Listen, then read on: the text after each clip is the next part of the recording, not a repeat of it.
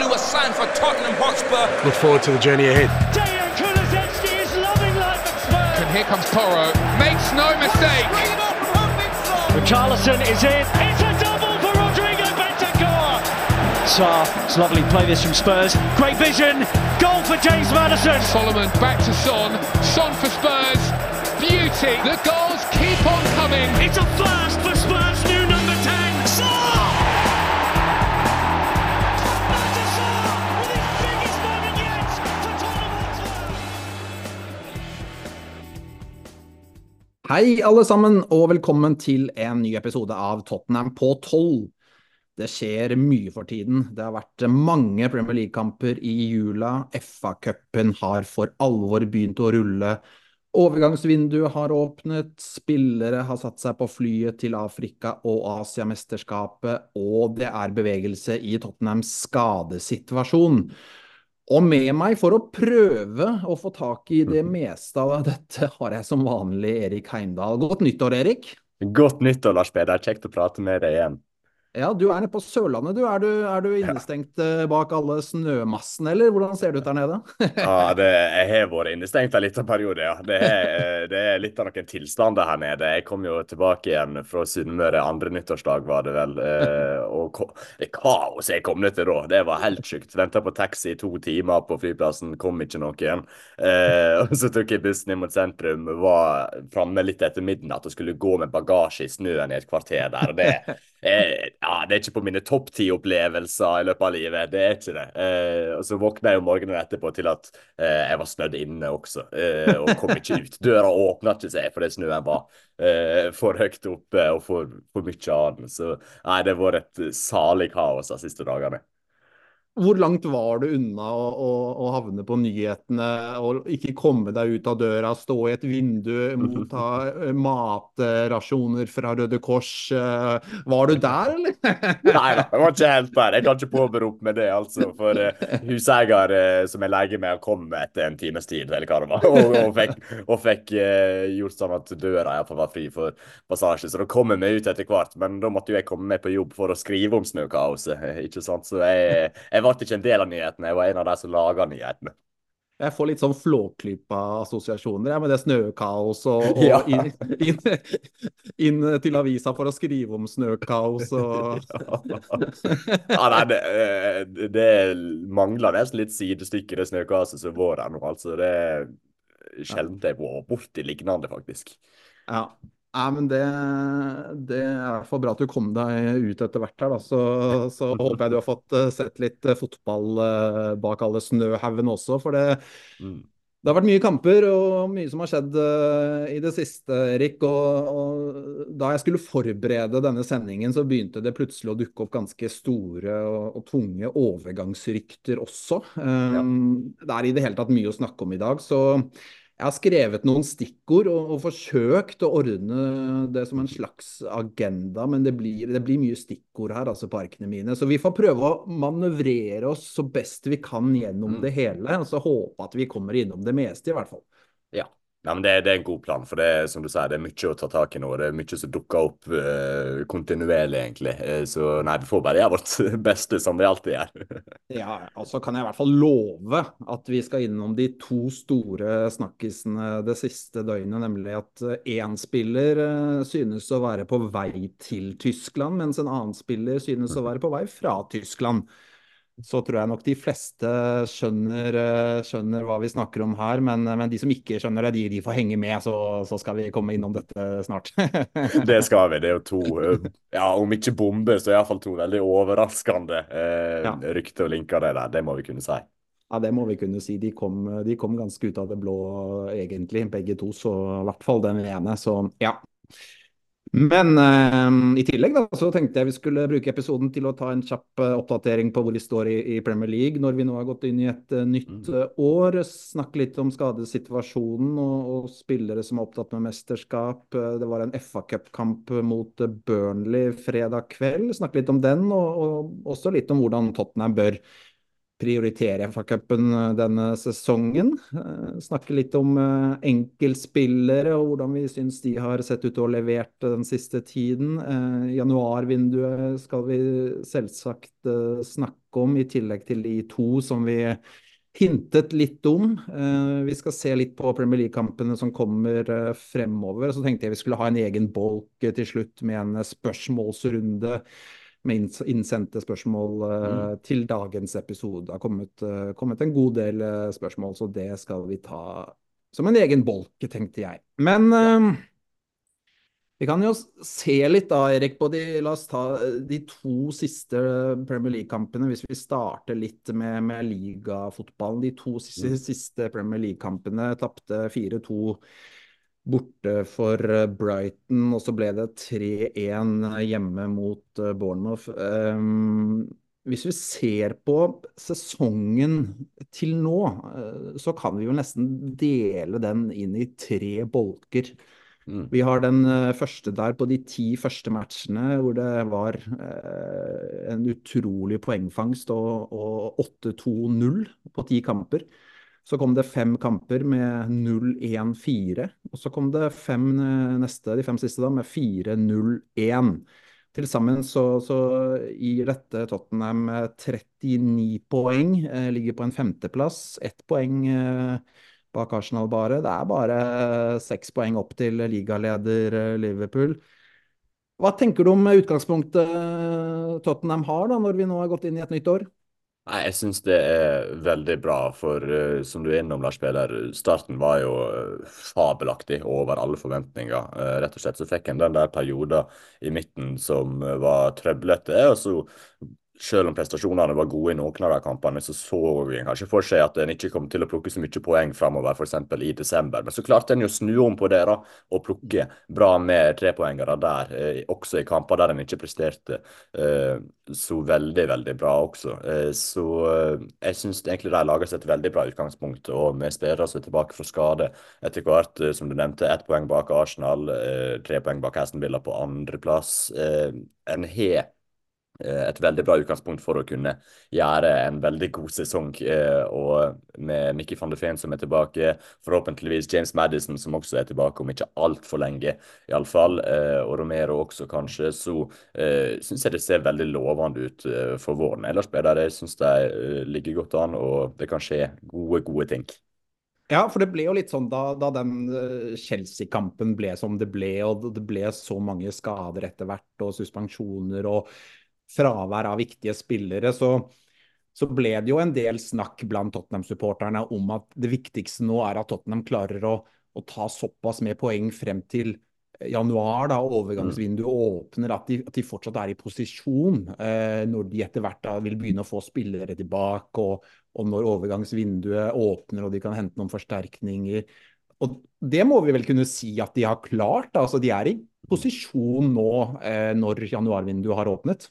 100%, så det en både til topp 4 spesielt, og ja, skal ikke vi prate om ligatittel kanskje, men en jo fortsatt med der, det må jeg kunne si, så i posisjon 1 absolutt, og nå har en jo, det vel bare en Premier League-kamp før en kommer til 31. januar faktisk, og den borte mot United nå neste helg, så hvis jeg får tilbake enda flere spillere igjen før kampen mot Brentford onsdag 31. Også, og jeg klarer å holde tropper i hvert fall noenlunde skadefri utover våren, så kan det bli veldig, veldig bra. Men nei, posisjon 1 så definitivt, Lars Peder, det har en klart å bli etter at den plukket såpass mange 3-poengere i desember, den siste måneden, sammenlignet med det jeg fikk til i for eksempel november og tidlig desember der. Så posisjon 1, og det meget, meget gledelig. Ja, 4 seire på de 5 siste ligakampene gjør jo at de i en god posisjon. Slo Newcastle 4-1 hjemme. Det var en bra kamp. Slo Forrest 2-0 borte. Det var en jevnere kamp. Vant 2-1 hjemme mot Everton. Det var bokstavelig talt millimeter unna at de mistet 2 poeng der. Og så slo de Bournemouth 3-1 hjemme i forrige ligakamp, og så det da det tapet mot Brighton inni der. Bra poengfangst må vi da absolutt kunne si, 12 av 15 mulige poeng, men du litt som meg at det ikke alle prestasjonene i denne perioden som har vært like bra, eller? Ja, 100%. Jeg synes egentlig det kun er Newcastle-kampen som er skikkelig bra av de 5 siste ligakampene. Og hvis en tar med kampen mot Burnley i går også, så av de 6 kampene som er blitt spilt nå, av de 6 siste kampene, så er det den 4-1-serien mot Newcastle egentlig den eneste skikkelig gode prestasjonen som har blitt levert. For en har vært litt heldig, en har hatt en veldig god keeper, hatt litt flaks på sin side, men så har en jo klart å skåre de nødvendige målene for å ta disse serene, da, sammenlignet med for eksempel den kampen mot Aston Villa i november, der en presset på og egentlig burde lede 2-3-0 etter de første 20 minutter. Der klarte ikke å kapitalisere på det som egentlig var en veldig god prestasjon, i hvert fall til å starte med. Mens her i disse andre kampene mot Forest, mot Everton, mot Bournemouth også, egentlig, så er ikke en spilt like bra som i Aston Villa-kampen, egentlig, men en er klart å få de målene og klart å stenge noenlunde igjen bakover også, med en slags kombinasjon av både flaks og dyktighet. Så en er blitt litt mer ærgjerrig og klart å ta litt mer vare på sjansene sine, men hvis en ser på prestasjonene og det spillemessige, så har ikke det vært veldig imponerende egentlig de siste 5 kampene til Tottenham. Nei, de har hatt marginer med seg, det må vi jo absolutt kunne si. Kanskje aller best eksemplifisert med denne redningen med låret på streken av Vicario i siste minutt mot Everton der. Jeg har sett noen slow motion-bilder av den, og det er jo sånn at hvis han bare hadde flyttet låret sitt litt fremover i stedet for litt bakover, altså det er jo snakk om et par centimeter før hele den ballen er over linja, så vi må kunne si at de har fått bra uttelling hvis vi ser prestasjonene sett under disse 5 kampene. Men så fikk de jo kanskje dårlig uttelling da, i de 5 kampene før der hvor de bare fikk 1 poeng. Så greit nok kanskje hvis du ser på hva de har fått av poeng disse 10 kampene sett under 1, eller? Ja, det synes jeg egentlig, at hvis vi tar med de kampene der en tapte, men kanskje hadde fortjent mer også i perioder før en begynte å vinne litt kamper igjen, så ja, det at det utjevner seg litt mer, og at den balansen kanskje er ganske grei, egentlig, for en hadde et par kamper der en var veldig, veldig bra, spesielt Aston Villa-kampen. Altså, den Chelsea-kampen er jo bare kjemperar, mest absurde jeg har sett på meget, meget lenge, men der også spilte en jo veldig, veldig god fotball de første 30 minutter før en fikk en mann utvist, og det var skade og helbakka der. Men nei, hvis en slår sammen de 2 periodene på en måte, ja, så synes jeg egentlig balansen er ganske god og rettferdig, og at Tottenham egentlig sanka de poengene de er fortjent totalt sett, hvis den slår sammen de 2, ja. Ja. Som jeg sa da, litt tredelt sesong til nå. Tenkte vi skulle snakke om litt Premier League, altså de 20 første matchene, se det litt under ett. Det har gått et halvt år nå med Postecoglou som Tottenham-sjef. Hvor langt føler du han har kommet i prosjektet sitt? Veldig langt, og det er jo liksom litt vanskelig å på en måte beskrive det, holdt jeg på å si, for de første 10 kampene var jo bare så spektakulært gode, at de på en måte satte en helt en standard som nesten ikke, eller som ikke går an å leve opp til, i hvert fall ikke om en møter på de problemene som en gjorde med suspensjoner og skade etter hvert der, så han har jo kommet veldig langt allerede. Han har jo det, selv om det er gått litt sånn spilmessig traurigere den siste perioden, og han hadde den perioden der han ikke vant fotballkamper også, så må jeg kunne si at han har kommet utrolig langt. Altså med alle de utskiftningene som har vært, med Tottenham-lag som var dømt nord og ned før sesongen. Harry Kane hadde forsvunnet. Det var et lag som sleit masse forrige sesong, spesielt på vårparten, og så har han klart å gjøre det så konkurransedyktige, og her er på 5. plass med 39 poeng, og 6 poeng opp til toppen, og bare 3 poeng opp til andre plass, når den er spilt litt over halvspillsesong. Det er jo helt utrolig. Så selv om prestasjonene akkurat nå ikke er like gode som de var i august og september, oktober kanskje, så må en se det litt som en highlight, og vite at det kommer en periode der det går opp, der det går ned, og totalt sett så har Postecoglou kommet så ekstremt mye lenger enn jeg trodde han skulle gjøre på dette tidspunktet her. Jeg er enig i det. Altså vi ble jo veldig imponert over hvor fort han klarte å implementere mange av ideene sine i dette laget. Det synes jeg nesten vi så allerede i første treningskamp i Ja. sommer. Så at han har klart å sette et klart og tydelig stempel på laget allerede, det er det ingen tvil om. Og så snakket vi jo en del før sesongen om at dette kom mest sannsynlig til å svinge. Altså, vi kom til å få se Tottenham fra fantastisk gode sider, men så ville det også være kamper hvor det ikke var spesielt bra. Det er helt naturlig i en tidlig fase av et nytt prosjekt med ny manager. Og så ble jo de 10 første kampene ble jo, som du sier, altså det var over all forventning. Alt klaffa nesten. Altså det var veldig, veldig bra.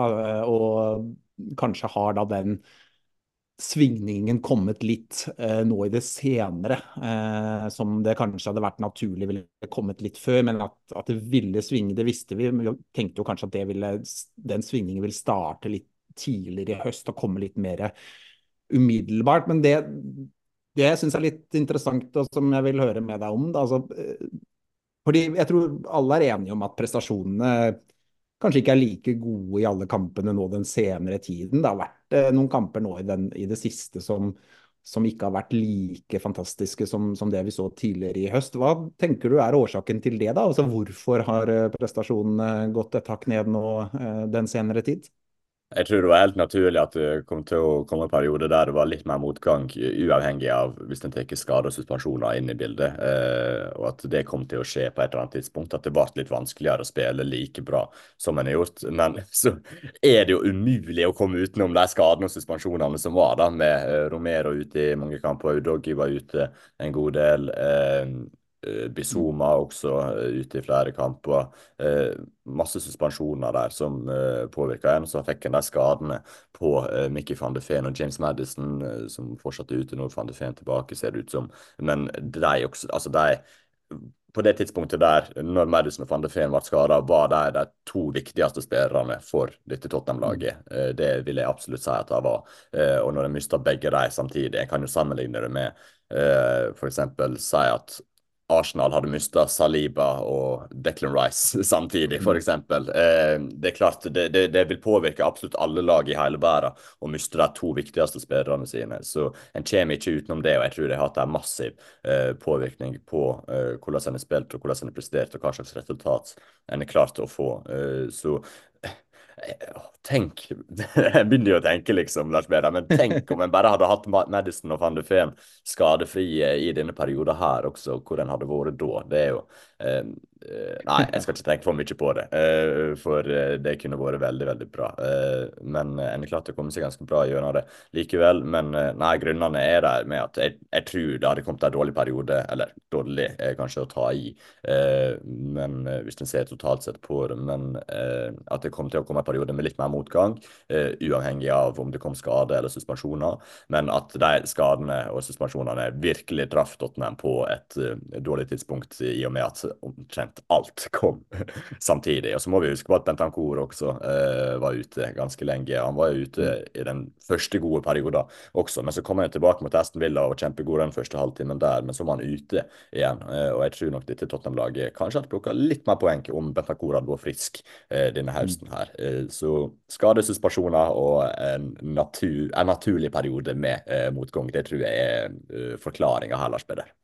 Ja, du nevner Bentancur, og det gir oss jo en naturlig overgang til han. Altså, det har vært mye skader, som du sier, sånn er det jo bare. Men da begynner jo spillere å komme tilbake, da. Bentancur helt ut av det blå, vil jeg si, da. Plutselig med i troppen. Først fikk vi vite mot Bournemouth, det var bilder av han ut på banen der, 1,5 time før kampen, og er han i troppen, liksom? Jeg trodde det var mange uker til han var tilbake, og så var han plutselig i elveren. Altså, det var helt ut av det blå. Det var jo ingen, i hvert fall som jeg hadde fått med meg, som var klar over at det var vel kona hans da, som hadde forsnakket seg litt på Instagram dagen før og sletta den posten kort tid etter. Men bortsett fra det så ble det holdt helt hemmelig at han var på vei tilbake fra skaden og startet. Jeg må jo si det, altså vi kan jo snakke litt om han og det comebacket. Han har jo vært skadet nå, det er jo nesten et år. Mm. Hvis vi ser bort da fra en halvtime inni der mot Villa før han ble skadet igjen. Men altså, Rodrigo Bentancur, Erik, for en fantastisk god spiller han er, og Ja. for et nivå han viser umiddelbart etter nesten ett år på skadebenken. Ja, altså hvis dette her er Bentancur rett etter skade, da tør jeg ikke tenke på hva slags Bentancur vi får se når han faktisk har fått en god del kamper og er skikkelig inne i det, for han er virkelig bare kommet tilbake og levert som vi kjenner han, og det vi vet han kan få til. Han er så majestetisk, det var vel du som skrev det på Twitter også, Lars Peder, at han springer rundt der og er en hovmester som bare dikterer og majestetisk i stilen, og det er han virkelig. Altså, han har jo spilt som den dyptliggende på midtbanen og briljerer egentlig i den rollen, spesielt med ballen i beina, med hvor rolig han er, hvor lett han teker av motstander sitt press, hvordan han får ballen fremover i banen. Han er en utrolig god spiller. Det var egentlig litt lett å glemme han i den perioden Tottenham gjorde det såpass bra i starten av sesongen. Å ja, den nest beste spilleren forrige sesong er ikke her en gang, men nå har han fått han tilbake, og han kommer til å bli utrolig viktig for Tottenham fremover, og spesielt egentlig den neste måneden med Bissouma ute, med Sarr ute. Da kommer han til å være en essensiell brikke på den midtbanen. Så det at Bentancur er tilbake er jo bare helt strålende, og nå håper jeg virkelig han får seg en lang periode uten noe mer skadetrøbbel, for det var jo hjerteskjærende å se han bli skadet igjen etter en halvtime på banen mot Aston Villa. Han kom tilbake der, og så ble han tatt av Matty Cash i en takling der, og så måtte han ut. Så nei, jeg håper virkelig, både for hans sin del og for Tottenham sin del, at han får en periode uten skadetrøbbel nå, for han er bare en fabelaktig fotballspiller, enkelt og greit. Han er det, og dette var jo en spiller som var skadet da sesongen startet, så det var jo en spiller vi ikke hadde glemt, men vi visste jo at han kunne vi ikke regne med fra start i sesongen uansett, og dette er jo, som du sier, det var jo Tottenhams nest beste spiller forrige sesong, altså selv om han spilte få kamper da, for han ble jo skadet midtveis der omtrent, så var han jo likevel så bra før han ble skadet at han regnes av mange som Tottenhams nest beste spiller forrige sesong etter Kane. Kane ble solgt i sommer, og Bentancur gikk da skadet til langt ut på høsten, og det å få tilbake han, jeg må jo si at for meg, det er jo alltid spennende å se når en spiller kommer tilbake sånn, hva slags forfatning han er i. Han har vært ute et år, ikke sant? Nesten et år, så er jo på ingen måte noe selvfølge at han vil levere noe i nærheten av det han gjorde før han ble skadet. Det har man aldri noen garanti for. Et år er veldig lenge når det kommer til en skade. Så det å se at han så kjapt leverer på et sånt nivå som han gjør nå, for det første så er jeg overrasket, altså positivt overrasket over at det nesten i det hele tatt er mulig, for det er mektig imponert over det han har levert i de 2 kampene han har spilt etter skaden. Men så er det også spennende å se altså, hvordan vil han passe inn i Postecoglou-ball, ikke sant? Altså, det er jo en helt annen manager nå enn det han hadde før han ble skadet. Da var Conte der, nå er det Postecoglou. 2 helt forskjellige managertyper og med helt forskjellig filosofi. Men jeg må jo si da, Erik, at det lille vi har rukket å se av Bentancur for Postecoglou's lag, det virker for meg som at dette er en spiller som passer særs godt inn i Ainge-ball. Ja, det synes jeg det er ingen tvil om. Han kan sikkert bekle flere roller også, men djupt på midtbanen der, med det ansvaret det medfører i det oppbyggende spillet, det er bare tek han på strak arm. Både når det gjelder å føre ballen fremover og sentre ballen fremover, og ta imot under press og spille av motstander sitt press. Der er han strålende spiller. Så at han blir en fast brikke, et fast innslag på den midtbanen i tida fremover, selv med absolutt alle tilbake, det tror jeg det er ingen som helst tvil om. Så jeg gleder meg til å få se Bentancur spille fotball i tida fremover. Det blir en sanglede. Ja, vi har jo, som jeg sa innledningsvis, fått inn en del spørsmål til dagens episode. Et av dem mener jeg husker var noe med hva er Tottenhams beste elver hvis alle er tilgjengelige, og da kan det jo hende at vi kommer til å snakke litt mer om Bentancur der, Erik, så vi får la den ligge til da, men Nei, han så god. Han så utrolig god, og jeg la ut en tweet i går om at han majestetisk, og det bare hele måten han på, ut på gresset, ut på banen, eller måten han beveger seg, den kontrollen han utstråler. Han dikterer den kampen, han styrer den kampen, han eier den kampen fra sin sentrale midtbaneposisjon. Han gjør nesten ikke feil. Han har en sånn ro, han har en oversikt, han har et ferdighetsregister som gjør han i stand til å vurdere godt, løse situasjoner godt.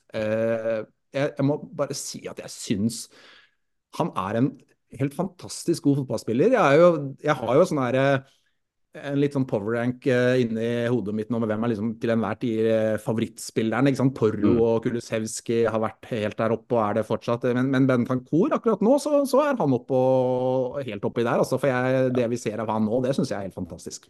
Ja, men han helt der oppe for min del, han også. For han både effektiv, men også så det så kjekt å se han spille. Han estetisk tilfredsstillende. Det å se Bentancur spille fotball, det en glede. Så nei, som sagt, jeg håper bare vi får glede av å se han spille fotball i tiden fremover, for han kommer til å bli både viktig for Tottenham, og det øker livskvaliteten å se Bentancur spille fotball. Det synes jeg passer bra å si. Jeg synes for meg så han ute på gresset, ute på banen, så han skal jeg si, en kloning, en mellomting av Moussa Dembélé, Dimitar Berbatov og Kong Harald. Og Kong Harald, ja. Det trioen sin det, hæ? Oi, oi, oi. Dembélé og Berbatov, jeg tror du var ferdig der, men så kom du med Kong Harald også, og bare kompletterte hele greia. Nei, for en fabelaktig kombo. Jeg helt enig, selvsagt Lars Peder. Ja, men med Bentancur da helt plutselig tilbake, så fikk jo jeg en sånn følelse av at oi, nå kan hvem som helst komme når som helst tilbake, og den følelsen ble jo veldig forsterket da plutselig Sesongen var i troppen mot Burnley i FA-cupen, og Van de Ven på benken. Så det kan jo hende nå da at denne skadesituasjonen begynner å lysne litt. Madison, Romero jo de to som vi håper kanskje mest på skal være kjapt tilbake. Det lov å håpe på at i hvert fall en av dem rekker United-kampen, eller?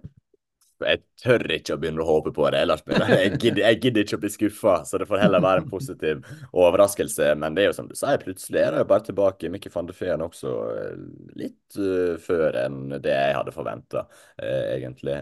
Og når Sessignon plutselig var der, så var jo det også overraskende.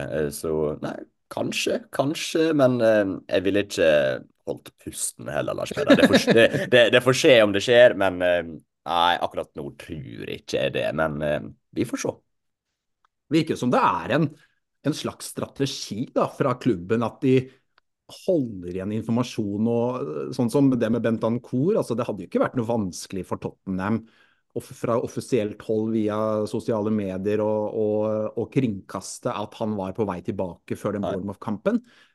Men det første vi egentlig så av hint var jo da han var ute på banen 1,5 time før kampen.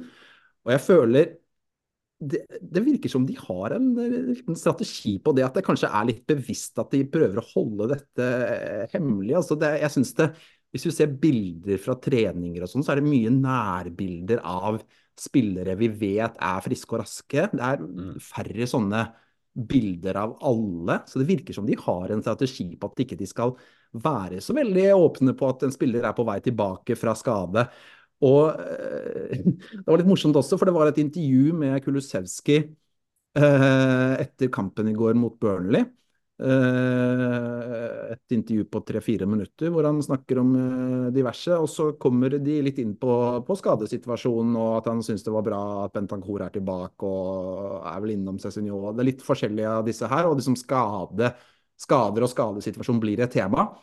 Og så det plutselig så kuttes videoen, og så starter den, og da har det tydeligvis vært klippet der da, så de har tatt vekk noe.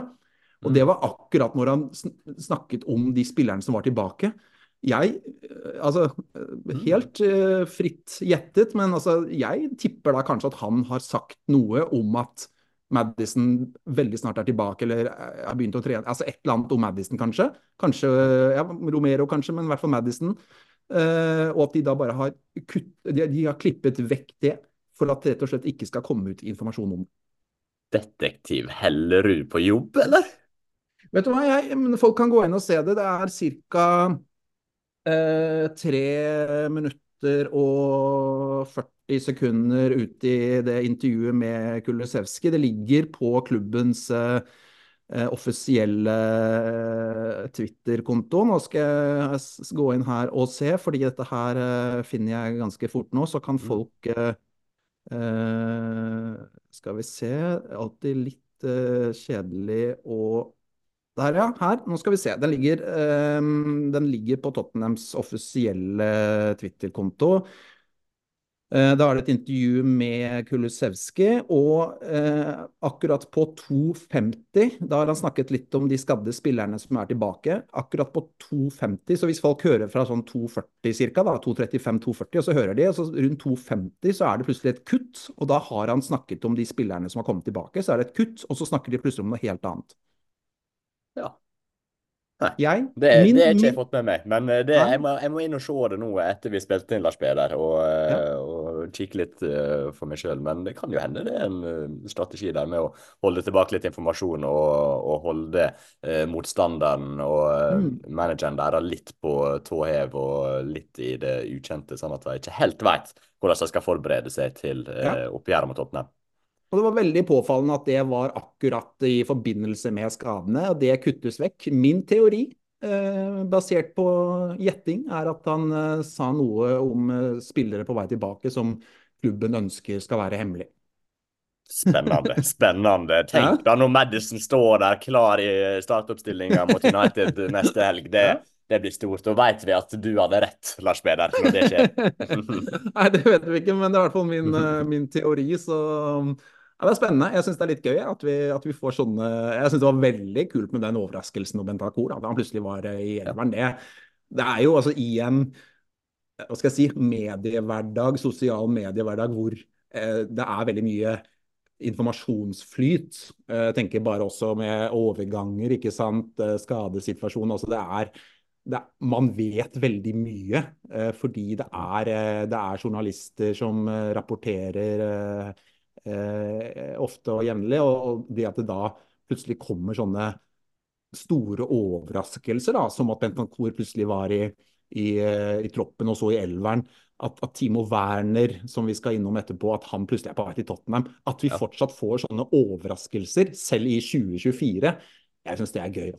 Ja, men det er veldig gøy, og jeg kan bare tenke meg tilbake, for jeg har jo egentlig vokst opp med det, i hvert fall de siste 10 årene omtrent her vår sånn. Det er jo noen overganger som har kommet litt ut av intet, men de siste årene er det i alle fall har det meste blitt rapportert en god stund før det faktisk skjer. Men hvordan var det på 90-tallet da, for eksempel?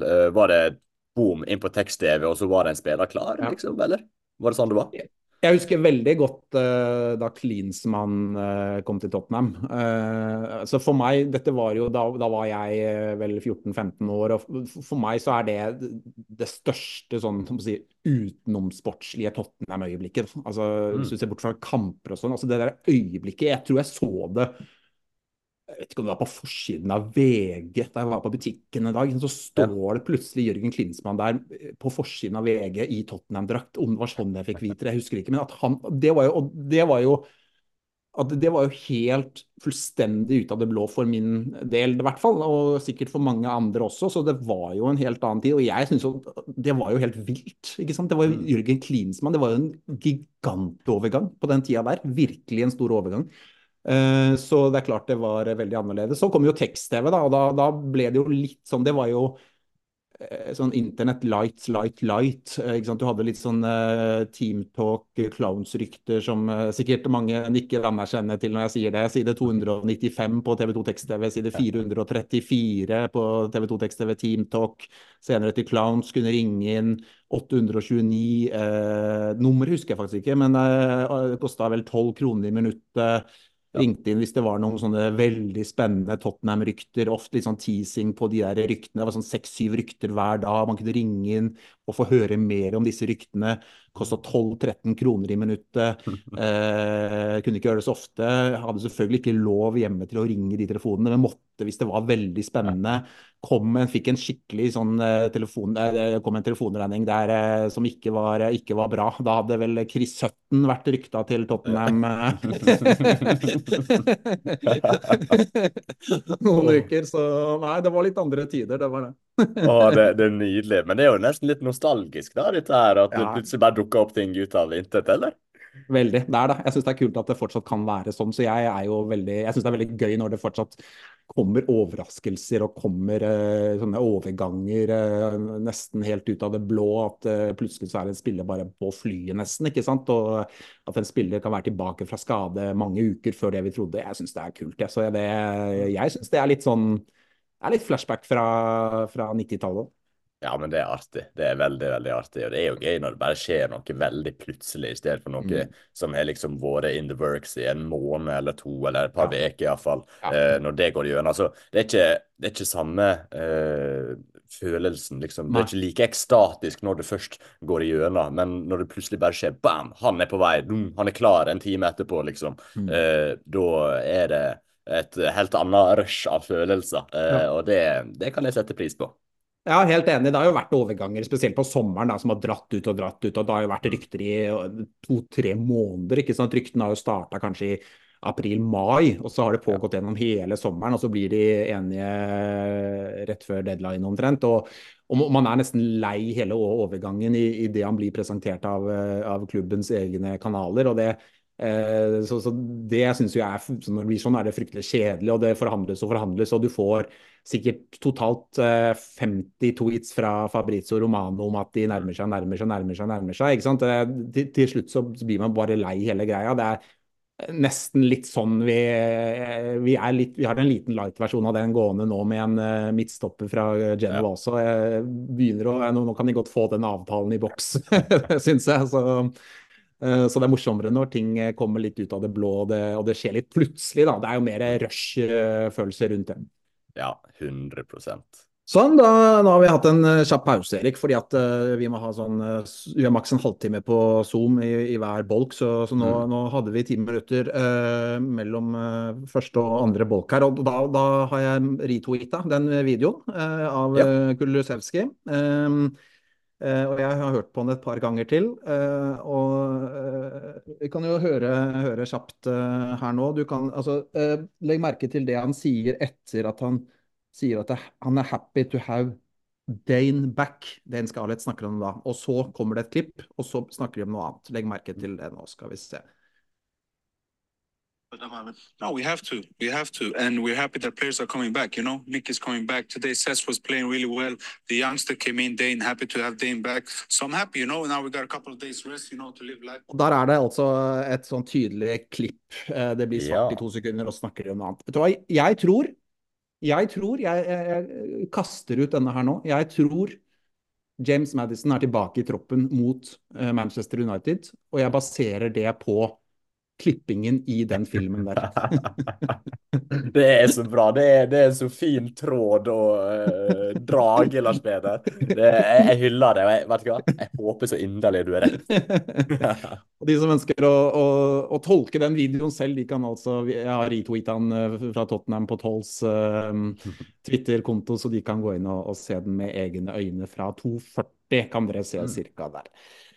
Tenkte vi skulle snakke litt om noen enkeltspillere, Erik, og da kanskje fokusere litt på noen av de spillerne som har måttet spille litt mer den siste tiden som et resultat av alle de fraværene som har vært. Snakke litt om hvorfor spiller han og ikke han, litt om en ny spiller som får litt kritikk, synes jeg. Jeg synes vi skal starte med Oliver Skippe. Det er en spiller som har fått en del tillit i det siste, når det har vært en del fravær på Tottenham midtbanen. har måttet oppleve en del kritikk blant Tottenham-supporterne på Twitter og i sosiale medier blant annet. Hvordan synes du han har sett ut i den senere tid, da, får vi si? Nei, jeg må nok si meg enig i en del av kritikken, dessverre. For jeg syns ikke Oliver Skip har spilt spesielt bra. Jeg sliter litt med å se hva han tilfører dette laget kontra en del av de andre alternativene han har på midtbanen. Og jeg syns det egentlig ble ganske tydelig i går, når jeg spilte mot Burnley, når Høibjerg var det vel som kom inn for Skip etter hvert der. Og jeg syns Høibjerg egentlig gjorde mer på 5-10 minutter enn det Skip hadde gjort hele den tida han spilte. Så han sliter med å involvere seg i spillet. Har ikke en pasningsfot som er spesielt bra. Et dårlig første touch, syns jeg. Og han havner på en måte litt mellom to roller også, syns jeg. For han kan ikke ta det ansvaret som den mest dyptliggende spilleren på midtbanen, samtidig som han ikke er god nok offensivt for å spille i den åtterrollen heller. Så nei, jeg syns Oliver Skip dessverre fortjener mye av den kritikken han har fått, og jeg ser ikke helt hva som skal, eller hvordan han skal klare å tilpasse seg denne fotballen og bli god nok for dette Tottenham-laget. Så det er klart det har en egen verdi. Det at han er homegrown, at han er one of our own, naturligvis. En setter jo de spillerne høyt, men nei, jeg synes dessverre Oliver Skip er for dårlig for å bare være helt ærlig, Lars Peder. Ja, er det sånn at kan vi si at Skip med sine kvaliteter og sin profil, at det er en spillertype som lider litt under altså ny manager, da, at han passer ikke inn, altså med de kvalitetene Oliver Skip har, så passer ikke han inn i den fotballen Postecoglou står for, den fotballen Postecoglou ønsker at de skal spille, at han rett og slett ikke har de kvalitetene, de ferdighetene, de styrkene som skal til for å kunne være en viktig brikke i dette laget. Ja, det synes jeg vi kan si. Og jeg synes midtbanen egentlig lider ganske mye hver gang han har spilt nå. Rett og slett fordi han mangler en del kvaliteter som må til for å kunne fungere på den Tottenham-midtbanen under Postecoglou. Så nei, jeg synes dessverre det. Altså, jeg er litt usikker på hvor den eventuelle utviklingen som skal til, hvor den skal komme fra for at Skip skal bli god nok for dette her også. For han har jo fylt 23, han fyller 24 i år. Og nei, jeg ser bare ikke helt, i hvert fall ikke akkurat nå, er fremtid for han i Tottenham, i hvert fall ikke som i en betydelig rolle der han får en del spilletid. Og det er jo litt synd, for det er en spiller vi hadde store forhåpninger til for et par år siden, som egentlig leverte en god del gode kamper, et par perioder der han spilte veldig bra, var veldig god for Norwich på utlån den ene sesongen han var der også, så jeg trodde Skip kunne komme til å bli skikkelig bra, men jeg synes han har stagnert etter hvert, og akkurat nå klarer jeg ikke helt å se hvordan han skal bli en spiller som er god nok for Tottenham. Hva tenker du, Lars Peder? Nei, jeg vet ikke, for det er jo enten så er jo dette noe som kan komme, altså at han kan komme seg i bedre form, at han kan spille seg i bedre form, at han kan spille seg bedre, altså gjøre den rollen mer og mer til sin egen, jo mer han får spilt, og så videre, og så videre. Men jeg også sliter litt med å se at jeg synes det er altså, for å ta det først da, så ikke det er noen tvil om det, så Oliver Skip har masse kvaliteter og ferdigheter han som fotballspiller, men jeg tenker kanskje at akkurat i det Postecoglou-laget og den måten Tottenham spiller fotball på under han, så tenker jeg at den matchen Skip Ainge Ball kanskje ikke er den beste, og jeg sliter litt kanskje også med å se at det skal bli fantastisk bra også. Altså det kan godt hende det hadde blitt bedre hvis han fikk 15-20 kamper på rad, at det blir bedre enn det vi har sett i en del av de siste kampene, men jeg mener at når vi ser hvordan en del av disse andre spillerne da har levert under Postecoglou og sånn, tilsynelatende ser ut til å ha kvaliteter som passer veldig mye bedre inn under den fotballen de skal spille nå, så synes jeg at Skip er ganske langt unna. Og jeg synes jo, for å være helt ærlig, Erik, at jeg synes det er litt rart at Skip foretrekkes foran Høibjerg også. Jeg synes Høibjerg har vist mer og viser mer også når han kommer inn og spiller enn det Skip gjør. Ja, jeg er helt enig. Høiberg tilfører mye mer enn det Skippi gjør på den midtbanen der. Det, som jeg var innom, det synes jeg ble godt eksemplifisert i den kampen mot Burnley i FA-cupen i går. Hvor stor forskjell det faktisk var mellom de to. Og Høiberg også er jo en som ikke har vært et fast innslag på den midtbanen, som potensielt kan selges nå i januar. Men likevel er forskjellen såpass stor mellom de i hva de bidrar med, og det sier jo kanskje litt om hvor langt ifra Skip er, iallfall akkurat nå. Så nei, som sagt, jeg synes det er synd, men jeg klarer ikke helt å se at Skip skal bli at han skal passe skikkelig inn i dette laget, og jeg ser egentlig ikke helt hva det er han bidrar med akkurat nå, heller. Så jeg skjønner ikke helt hvorfor han har fått såpass mye spilletid på Stekoglu. Ja, det var mye skade, og nå er jo Bissouma og Sarr også vekke, så det er klart at det er litt skralt på midtbanen akkurat nå, men likevel, jeg synes fortsatt det er merkelig at Skip har fått såpass mye spilletid som han har fått når en tar i betraktning det han faktisk har levert. Ja, og spørsmålet også er jo nå etter hvert hvor mye spilletid kommer han til å få, da. Altså når Ja. Bentancur er tilbake fra skaden, Maddison er på vei tilbake, når Sarr etter hvert kommer tilbake fra Afrikamesterskapet, Bissouma kommer tilbake fra Afrikamesterskapet, Lo Celso har sett bra ut, Kulusevski kan spille i den 10-rollen, du har Høibjerg der selvfølgelig, altså jeg klarer ikke helt å se hvordan Oliver Skip skal få noe særlig spilletid, med mindre det blir et nytt skadeskred da, utover vinteren og våren. Og da kan man jo spørre seg, er dette en spiller de bør selge? Bør de låne han ut? Altså, bør de gjøre noe i januar? Bør de se på dette til sommeren? Altså, hva bør han, altså, for hans egen del også? Altså, hva tenker du bør vurderes rundt Skips fremtid i Tottenham? Nei, det er et godt spørsmål, men som jeg var innom, så tror ikke jeg han kommer til å utvikle seg til å kunne bli et verdifullt medlem av denne stallen heller. I hvert fall ikke sånn jeg ser det akkurat nå, så da er det jo egentlig bare greidest å kvitte seg med han. Men så må en jo ta i betraktning også disse reglene med homegrown-spillere etter hvert. En skal jo sannsynligvis, eller forhåpentligvis i hvert fall, inn i Europa igjen neste sesong, og der må en jo ha et visst antall med homegrown-spillere, og det er vel noe med sånne egentrente spillere, holdt jeg på å si, i den klubben også. Jeg tror det er noen regler der med, så det er klart akkurat det har jo en verdi, men jeg synes det er såpass tydelig at han ikke er god nok også, så da kan han jo heller la noen av disse ungguttene, som for eksempel Jamie Donnelly, heller få prøve seg der, som faktisk har vist ganske gode takter for andre laget, og som fortjener å få sjanser. De bør heller bli prioritert både i stallen til Europa neste sesong, hvis Skipper fortsatt er der, og akkurat nå for å få spilletid, synes jeg. Så nei, jeg synes egentlig Tottenham bør se etter å selge han, og bare prøve å få solgt han mens de fortsatt kan. Og for sin egen del også tror jeg det vil være lurt, for som både jeg og du har vært innom nå, så passer ikke denne fotballen spesielt bra til han. Han får ikke spilt veldig mye, han får jo litt tillit, men ikke veldig mye. Så jeg tror at det å spille for en annen klubb kunne gjort han mye bra. Vi ser jo hvordan det er gått for Harry Winks for eksempel i Leicester. Der stråler han jo spiller. Det er en kjempesesong for et Leicester som gjør det veldig bra i Championship. Så det å ta steget litt ned og prøve seg der heller, det tror jeg vil være veldig sunt for Skip også. En som har grepet sjansen da, han har fått når det har vært mange fravær, er Lo Celso. Han har jo fått en del spilletid den siste tiden når diverse spillere har vært ute med skader og suspensjoner, og Lo Celso, Erik, må vi kunne si, han har grepet muligheten og begynner å ta noen steg. Ja, virkelig. Lo Celso har vært meget, meget god i ganske mange kamper, synes det. Med en gang han kom tilbake, så var disse kampene mot Aston Villa og Man City, var det vel spesielt. Da skåret han jo i begge de to, og så hadde han jo den forrige Premier League-kampen til Tottenham, så hadde han jo 2 assists også, og den utsidepasningen til sånn der, den var jo av det nydelige slaget.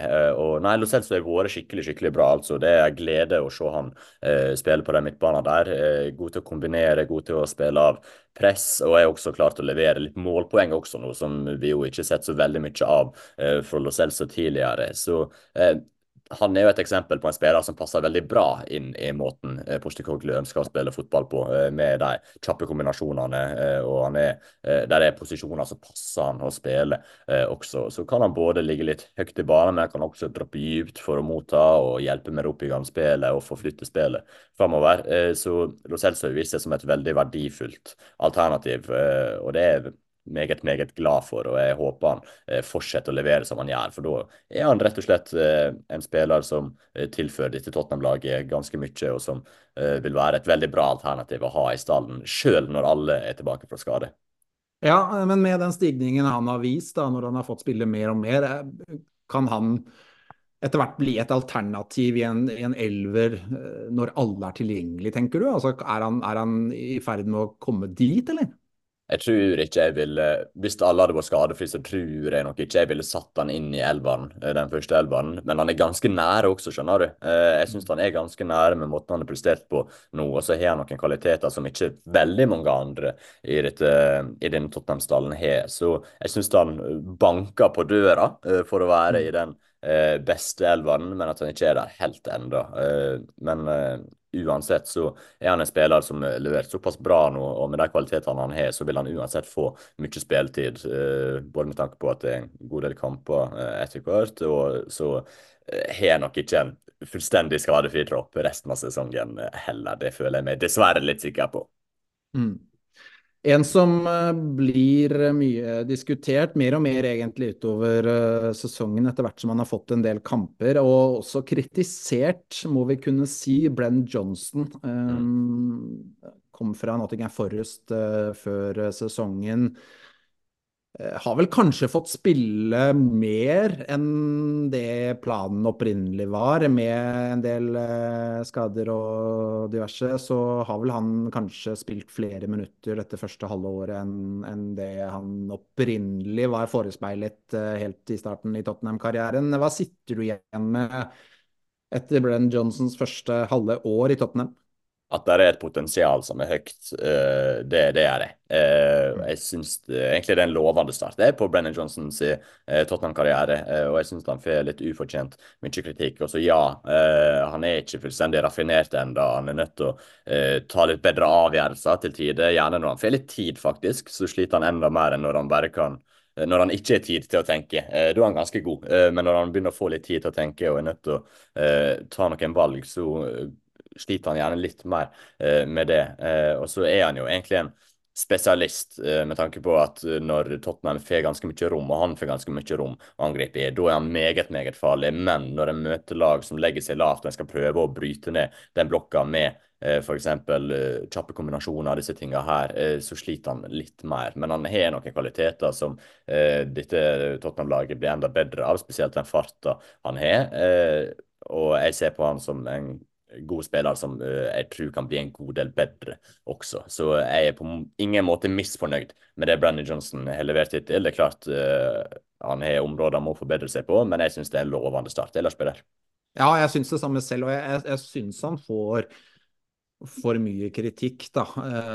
Nå, han fortsatt tidlig I Tottenham-karrieren, og han fortsatt ung, 22 år, og det klart man håper jo alltid at en spiller skal slå til umiddelbart, og det jo en spiller Tottenham brukte mye penger på, så sånn sett så blir det en spiller man sånn sett stiller ganske høye forventninger til ganske umiddelbart med den prislappen der, men hvis vi ser litt bort fra prislappen da, for det jo ikke noe Brennan Johnson kan styre selv, altså den prisen har ikke han noe med, men hvis vi ser litt på det han har I spillet sitt, det han har av kvaliteter, det han har vist, det han ikke har vist. Jeg føler jo, det noe litt uforløst over han, det noe litt uforløst over prestasjonen hans. Jeg synes det virker som at han mangler den der litt sånn mentale råskapen, det der å prøve på det spektakulære, prøve på det vanskelige, at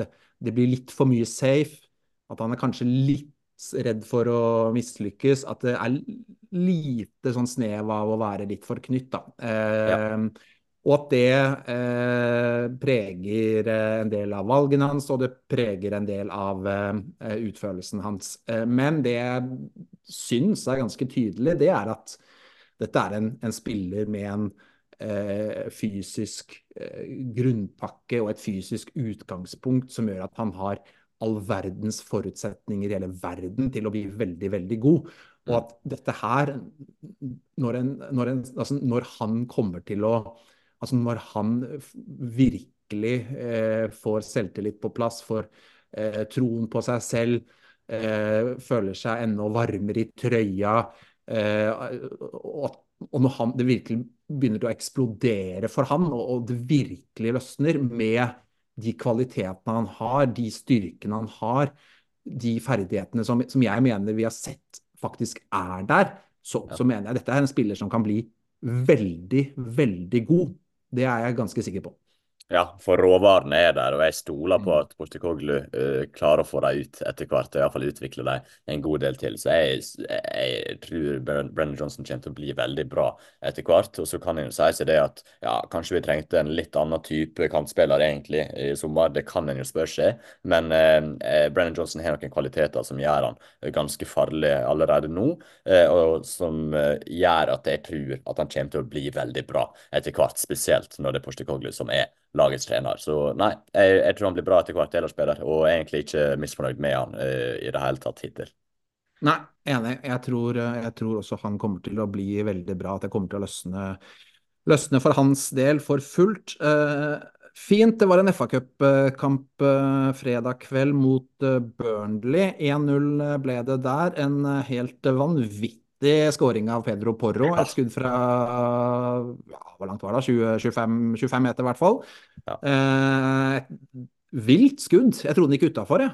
Så jeg rakk å bli litt skuffet før jeg ble glad da den gikk i mål. Den hadde en sånn rar skru på slutten der. Ja. Men 1-0 da, og avansement kort, Erik, om kampen. Hvordan så du den? Hva tenker du om Tottenhams match i går kveld?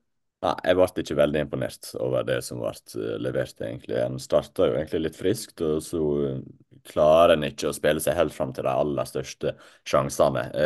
Så nei, jeg litt skuffet over prestasjonen til Tottenham, men så har en jo, ja, som du sier, det skuddet til Pedro Porro som bare galskap, rett og slett. Jeg trodde både gikk utenfor og over det, men så bare skrudde den og duppa ned i krysset der, helt minner jo litt om den Pervis Estopinian-skåringa som var mot Tottenham nå i romjula, faktisk. Et litt lignende skudd akkurat der. Så en fikk en sånn Thunder Bastard tilbake. Det var jo absolutt fint. Men nei, totalt sett, Lars Peder, så en har jo mest ball, og en har vel flest sjanser også, selv om Burnley også var litt farlig frem på der med. Så en middelmådig kamp der en klarer å edge det med et fantastisk langskudd. Så prestasjonen var ikke all verden, synes jeg. Minner veldig om den Steven Carr-skåringen også mot Manchester United.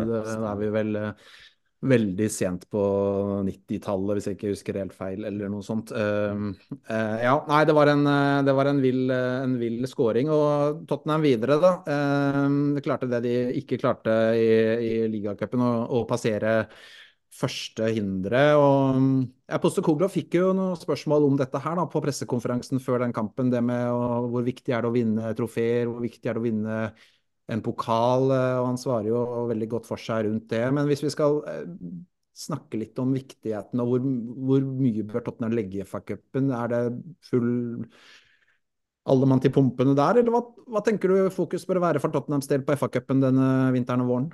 Jeg synes de har råd til å fokusere på både FA-cupen og Premier League, gitt at det ikke kommer nok en skadekrise. For nå kommer det jo en del spillere tilbake fra skade, så det jo noen som går ut med skade igjen. Ben Davis, for eksempel, virker jo gjort hamstringen sin, som Postecoglou sa, men en får jo litt spillere tilbake fra skade, noen viktige spillere, samtidig som Afrikamesterskapet og Asiamesterskapet, det var jo ikke for evig det heller, så hvis de klarer å komme seg gjennom disse den neste måneden egentlig, og den første runden av FA-cupen, så har en plutselig en stall som ser ganske bra ut, og bra rustet ut til å takle både Premier League og FA-cupen, og jeg tror jo det at et trofé som for eksempel FA-cupen, som jeg I hvert fall personlig holder en god del høyere enn ligacupen. Jeg tror et sånt type trofé kan potensielt være med på å kickstarte noe veldig bra I Tottenham. En kommer seg over kneika, en vinner et trofé.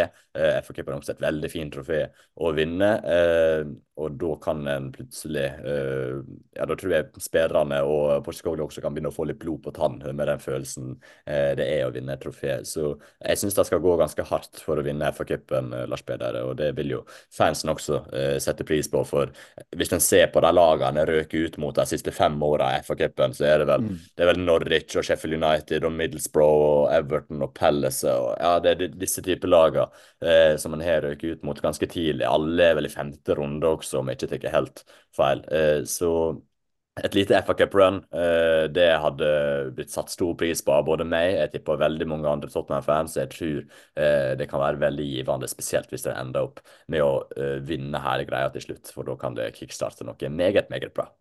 Ja, Postecoglou mente jo at altså, det å bare vinne FA-cupen for å vinne FA-cupen, at det er ikke riktig måte å tenke på det, at hvis man skal vinne noe bare for å få en pokal, og på den måten kunne kjøpe seg tid og kunne gjøre det dårlig før man vinner en ny pokal etter hvert, altså det er ikke sånn en toppklubb bør tenke, men at man heller skal gjøre seg selv og eget lag så bra at man hele tiden I posisjon til å vinne trofeer, og det jo veldig fornuftig reflektert det, men så det klart altså, hvis Postecoglou nå skulle klare på første forsøk å vinne FA-cupen, vinne en pokal, vinne en titel, som det alt for lenge siden Tottenham klarte, og kanskje kombinere det med en, la oss si, en topp 4-plassering I Premier League. Altså, da har jo Postecoglou kickstartet noe I sitt Tottenham-prosjekt som virkelig tar fyr ganske umiddelbart, og jeg tenker jo uten noe Europaspill utover vinteren og våren, altså den troppen Tottenham nå har og får, og med et par nye inn kanskje, og spillere tilbake fra skader og mesterskap og sånn, den skal jo helt fint kunne være stor nok og bred nok til å kunne håndtere både ligaen og FA-cupen. Ja, det synes jeg absolutt. Jeg bør gå for begge deler, og I hvert fall etter hvert, som du sier, med noen nye signeringer og med litt spillere tilbake fra både mesterskap og skade, så skal det gå helt fint. Så nei, de bør bare gå og gi alt for begge, og så tenk hvor kjekt det hadde vært med et trofé på slutten av sesongen, da, Lars Peder. Vi jo så sultefora som vi kan bli på det. Jeg hadde ikke fylt 8 en gang sist gang Tottenham vann et trofé, så det var alt for lenge siden sist. Ja, det det. Ja, det hadde vært fantastisk at Postecoglou, hvis han fikk til det I sin første sesong, så da har vi bestemt at vi går all in for FA-cupen denne vinteren og våren. Absolutt. La oss hoppe til januarvinduet. Det jo alltid spennende når et nytt vindu åpner, og januarvinduet jo litt spesielt. Det ikke så langt, det en måned, og det midt I sesongen, og mange lag skal prøve å tette noen huller, reparere litt, mens de store byggeprosjektene skjer på sommeren. Tottenham har jo en god stund nå vært linket, en god stund, I hvert fall en uke kanskje, vært linket til Radu Dragusin, en rumensk midtstopper, 21 år, spiller for Genoa. Det kommer jo rapporter hele tiden nå på at Tottenham har lagt inn et bud, og at det kanskje muntlig, og at det skal komme noe skriftlig Napoli på banen. Kanskje vet vi mer, eller kanskje vet lytterne mer når de hører på denne episoden her, men kjenner jeg deg rett, Erik, så har du satt deg litt inn I hvem denne Dragusin Hvis han blir Tottenham-spiller da, hvem det de får da? Ja, jeg har ikke fått sett noen fulle Genoa-kamper, så ta alt med en liten klype salt. Men Dragusin en spiller som imponert stort for Genoa denne sesongen. Han fyller 22 I februar, så han fortsatt ganske så ung. Ser egentlig mye eldre ut enn han faktisk Og så han forstått det, så har han spilt 2 veldig gode kamper nå nylig mot Inter som leder ligaen, og mot Bologna som vært veldig gode denne sesongen. Men sånn profilmessig, så det første som en ser, og som skiller seg ut når en ser Dragusin spiller fotball, det at han ekstremt dominant I duellene. Han jo 1,92 høy, om jeg ikke tar helt feil. Har en robust fysikk, han svær, han kraftig, men så han også ganske mobil og har ganske bra tempo. Altså ikke Van de Ven-tempo, men fortsatt ganske bra. Men styrka hans helt klart i dueller. Det den største forskjellen hans som spiller, synes jeg. Han nesten uslåelig, altså. Han et monster i de duellene. I lufta han helt drøy, atletisk, både enorm spenst og timing.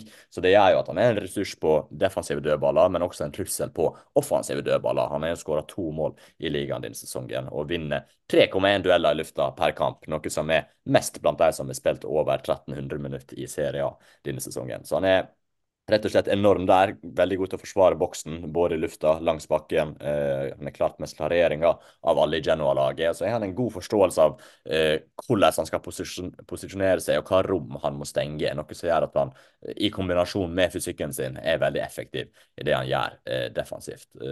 Utenfor det jeg har sett, så har han en ganske bra passningsfot og decent nærteknikk også, egentlig. Dette et område som han virker å forbedre seg på nå den siste tida.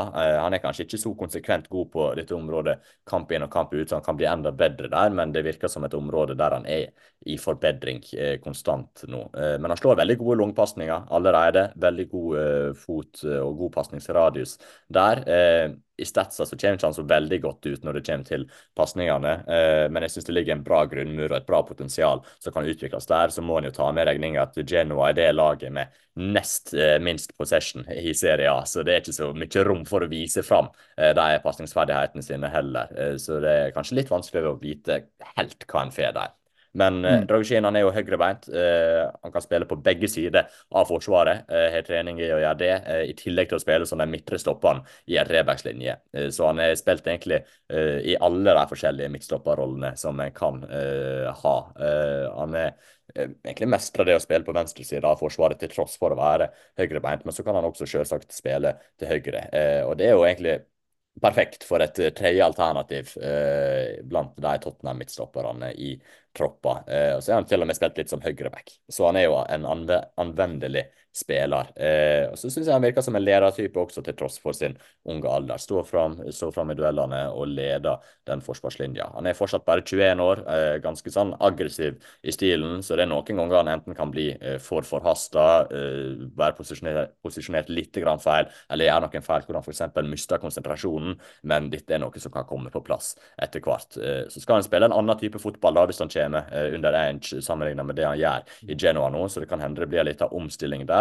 Men jeg synes mye av de kvalitetene han har, det virker som om han kommer til å passe godt inn i den fotballen.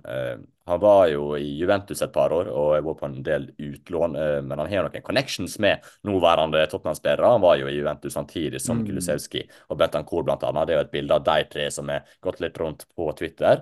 Og så vet vi det at Christian Romero også hadde en sesong i Genoa hvor han presterte bra før han var i Atalanta og kom til Tottenham, så det noen likheter der, men totalt sett potensialet, det i hvert fall helt tydelig, spesielt det fysiske, så kan han kan bli en veldig god midtstopper. Det har jeg skikkelig trua på, og han ganske forskjellig fra den forrige rumenske midtstopperen Tottenham hentet iblant Chiriches. Det nesten dag og natt i hva spillertype de men så må vi jo si det også at signeringer fra Serie A de siste årene har jo fungert rimelig bra. Så hvis Dragusin blir Tottenham-spiller, så har jeg veldig stor trua på at det blir en suksessspiller. Ja.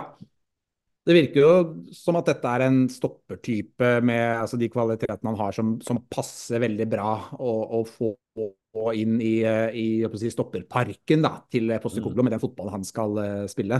Og for meg så får jeg litt det inntrykket av at han har en god del Romero og en god del Van de Ven i seg. Men kanskje vel så god i lufta som de to, altså veldig sterk hodespiller, så kanskje blir han vel så god hodespiller som det de allerede har i Romero og Van de Ven. Det passningsspillet har det jo vært snakket litt om, og det jo noe av det som noen har lurt litt på. Det samme mener jeg husker at vi opplevde rundt Van de Ven før han kom til Tottenham. Da også var det litt snakk om passningsspill til Van de Ven. Jeg synes jo det har jo han løst helt utmerket. Det har ikke vært noe, synes jeg, noe tema eller noe jeg har bitt meg merke i Tottenham-drakt i det hele tatt. Så at Dragusin også kan løse det, det er jeg helt overbevist om. Og så vil jeg jo si da at det at han vil til Tottenham, altså Napoli er på banen, men han vil til Tottenham. Det synes jeg også veier tungt da. Altså dette er en spiller som virkelig vil til Tottenham, og som har det som sitt første valg, og som etter rapporten allerede har blitt enig med Tottenham om personlige betingelser. Så jeg synes det er viktig å måtte få tak i de spillerne som helt genuint vil spille for klubben nå da. 100%, og det er jo der en gjort det såpass bra nå i den rekrutteringen. Så var jeg i sommer for eksempel med Vicario, som har sagt at han ville gått fra Italia til London for å spille for Tottenham. At han gjør den profilsjekken og en klarer å få ut av det, eller få vite hvor motiverte de er for å spille for Tottenham. Det er veldig, veldig viktig å få på plass det, og som jeg var innom, han virker som en ledertype, virker som han har bra mentalitet og er moden for å være såpass ung som han er også. Så han er jo mye utvikling å gjøre fortsatt, men det virker som det mentale er på plass allerede, og det er jo et veldig, veldig bra utgangspunkt. Og som du sier med passningsspill og sånn, dette er noe som han kan, jeg tror fort han plutselig kan gå inn i det forsvaret og se ut som en veldig god passningsspiller fra dag 1, altså. Jeg synes det virker som han har ferdighetene til å gjøre det, bare at forholdene for å faktisk vise seg fram på den måten ikke har vært til stede der han har spilt nå i Genoa med så lite possession som de har hatt, og den type fotball de har spilt. Og så var det jo litt innom det med lufta, og den styrkes der. Jeg tror han kommer til å være en stor oppgradering på både egentlig Romero og Van de Ven i lufta. Han er et monster i lufta. Altså, Lars Peder, han er et monster i lufta. Han taper ikke dueller i lufta.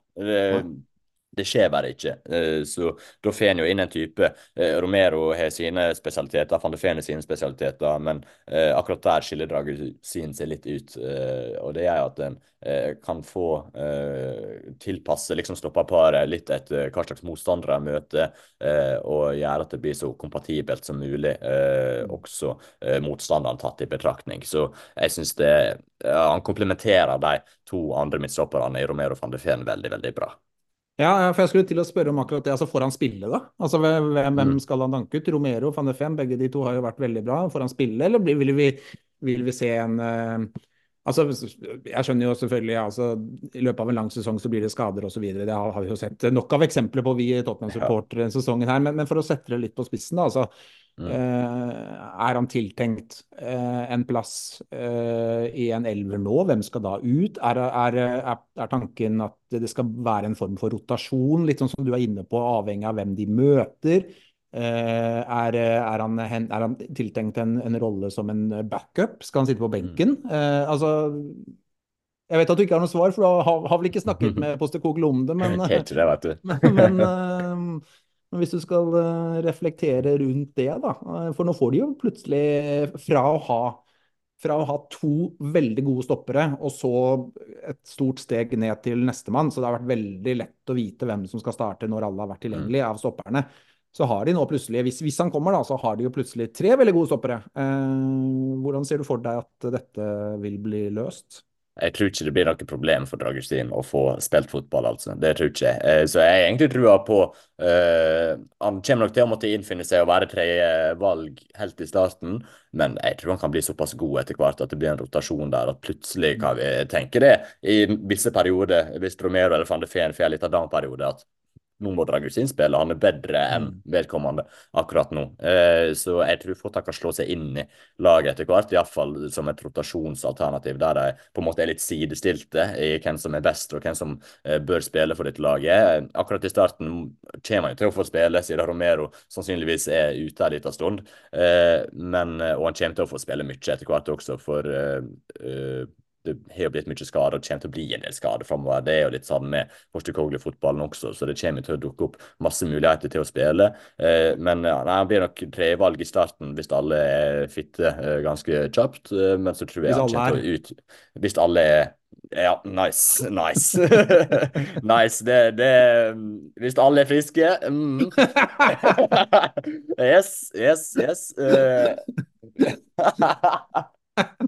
Ikke quote meg på den. Det bare datt ut et sekund her, så jeg bare hørte ikke hva Ja, du sa. ja, nei, ikke sant. Hvis alle er friske, ja. Alle er friske, det var det. Ok, ja, Ja, men ja, hva med? ja, det var kun det jeg sa, Lars Peder. Ikke Ja, tenk på ja, det engang. Nei, jeg tviler ikke. Der tok du meg. Men nei, Dragusin han kommer til å bli veldig bra, så jeg tror han kommer til å utfordre de to, Van de Feen og Romero, etter hvert. Ja, men det er jo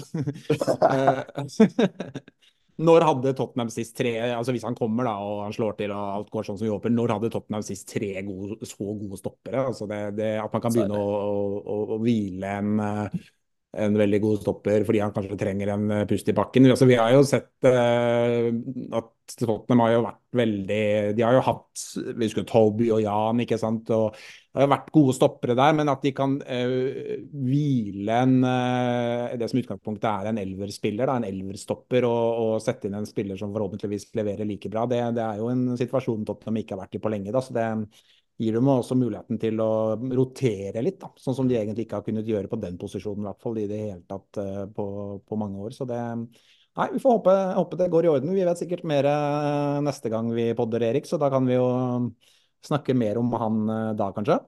Absolutt, det må vi få til, og så håper jeg dette går i boks, sånn at han er klar til den United-kampen, altså. Det er mitt håp. Ja, det hadde vært han og Van de Feen, da, på stoppeplass der. Absolutt, det hadde vært meget, meget bra. Det virker vel som at Romero er litt lenger unna kanskje enn Maddison. Romero er vel ikke i England engang, han driver vel med noe behandling i det store utland, så det virker vel som han kanskje er litt lenger unna. Så ja, Dragusin inn, Van de Feen klar igjen, de to stoppere mot United, det er vel ikke helt umulig scenario det, så det blir spennende å se hva den neste uka, de neste dagene bringer. Ja, så ser jeg nå at Fabrizio Romano ganske nylig har tweetet litt da, om Dragusin. Han la ut en tweet for et par timer siden hvor han for så vidt bare skriver det han har gjort flere ganger, at Tottenham jobber videre med Dragusin-avtale. Så var det at Werner er så godt som i boks, og så er det en som spør han da, som svarer han. Prøver Napoli å kapre Dragusin? Hvis så, hvor nære er de? Og da svarer Romano, og det er ganske nylig nå, da svarer han bare Tottenham. Ja, ikke sant. Nei, men det er bra. Det er bra. La oss hoppe litt til Tyskland, Erik. Ja. Det er jo et land vi må innom i dagens episode, fordi i det siste døgnet så har det jo virkelig tatt av med to rykter. Det ene er Eric Dier, som visstnok skal være superaktuell for Bayern München. Og så er det tidlig i dag formiddag, så fikk vi lese at Timo Werner er veldig, veldig nær en Tottenham-overgang. Snakk om et lån på 6 måneder der. Ja, hvor skal vi begynne? Vi kan jo La oss starte litt med Dier da, kanskje. Det snakkes om at han skal til Bayern, bli lagkamerat med Harry Kane igjen. Det var litt snakk om dette i sommer også, men så strandet det, og det ble ikke noe mer ut av det. Men nå synes det å være ganske så aktuelt igjen. Er du overrasket over at dette har blusset opp igjen? Ja, ja, det for jeg skjønner ikke helt hva det er de ser at de skal få ut av å hente der, utenom at Harry Kane da får sin beste venn i München der, men nei, jeg må si jeg er overrasket, og jeg skjønner ikke helt hva det er Bayern tenker med, men altså, vi takker jo ikke nei, vi Lars Peder, gjør vi det? Nei, vi gjør ikke det. Det er vel snakk om 5 millioner der, så det er ikke så mye penger. Men kontrakten går ut i sommeren, så det er jo bedre enn ikke noe. Og de slipper lønna hans et halvt år. Og det er en spiller som altså han er jo uansett ikke noen planer for Postecoglou. Så ærlig må vi bare være. Og Postecoglou ble spurt om det senest på pressekonferansen etter Burnley-kampen, for det var vel Ben Davies som hadde fått en kjenning i lysken der, og så spurte vel journalisten, altså kan dere la Dier gå selv hvis Davies er skadet? Da svarte han ja, det kan vi. Så Nei, jeg har lyst til å vinkle dette som at jeg må si da at da denne nyheten blusset opp for fullt fredag, så var det med en viss skepsis. Jeg begynte å scrolle nedover i kommentarfeltene for å se hva Tottenham-supportere svarte til denne Mm. nyheten. For det ante meg at altså Eric Dier får dessverre ikke frem det beste hos Tottenham-supporterne. Altså Vi kan snakke om at Eric Dier ikke er noen perfekt, komplett fotballspiller, men fy søren, det er heller ikke alle Tottenham-supportere som er komplette, feilfrie når det kommer til hvordan de snakker og omtaler Erik Dier. Så det syns jeg er Jeg må si at det syns jeg synes det er trist å se hvordan han blir omtalt, og hvordan han nærmest blir latterliggjort av en del ganske mange Tottenham-supportere. Selvfølgelig ikke alle, men ganske mange. Og vi må huske på at dette er en spiller som har vært i Tottenham en årrekke. Han har vært i Tottenham lenge, lenge, lenge, og har vært en veldig viktig del av den Pochettino er han, ikke sant, som var så bra. Altså hele den der oppblomstringen da, som Tottenham jo tross alt har hatt som klubb, så har jo han vært en del av laget i den perioden. Og spilt masse kamper, kom kjempebillig, har vært med på egentlig hele den reisen de har vært gjennom nå i ca. 10 år. Og alltid gitt alt. Aldri klaget. Alltid gjort sitt beste. Lojal. Gjort jobbene han er blitt satt til å gjøre ute på banen der. Vet du hva, for meg så jeg forlanger ikke noe mer av en spiller enn det Erik Dier har vist og levert i Tottenham. At han har hatt perioder der han ikke har vært god nok, ja, det er jeg helt enig i, men han har blitt bedt om å spille, og noe mer, og han har gjort sitt beste, aldri stått på noen holdninger der. Så får man heller da rette kritikk mot managerne som har tatt han ut på laget, ikke sant? Man kan rette kritikk mot Livy for at de ikke har forsterket stopperposisjonen tidligere. Altså det er fair å rette kritikk den veien, men å mobbe, latterliggjøre, håne Erik Dier for den lange perioden han har vært i Tottenham, det synes jeg er fryktelig urettferdig. Jeg synes det er veldig trist, og jeg synes der får vi dessverre se mange Tottenham-supportere fra en dårlig side. Ja, det er helt sant, for han er jo vært i klubben siden 2014, så nesten 10 år faktisk. Han kom vel sommeren 2014 der, og gitt oss mange gode øyeblikk også, som du var innom der. En veldig viktig del av Pochettino-æraen, som var det beste vi har sett fra Tottenham på flere 10 år. Så han skal absolutt få ros for det han har gjort der, og som du også sier, han har jo alltid gjort sitt beste. Det har aldri vært noe snakk om noe attitude-problem. Han har stått fram som en leder tidvis også, og snakket bra for seg, jeg synes det.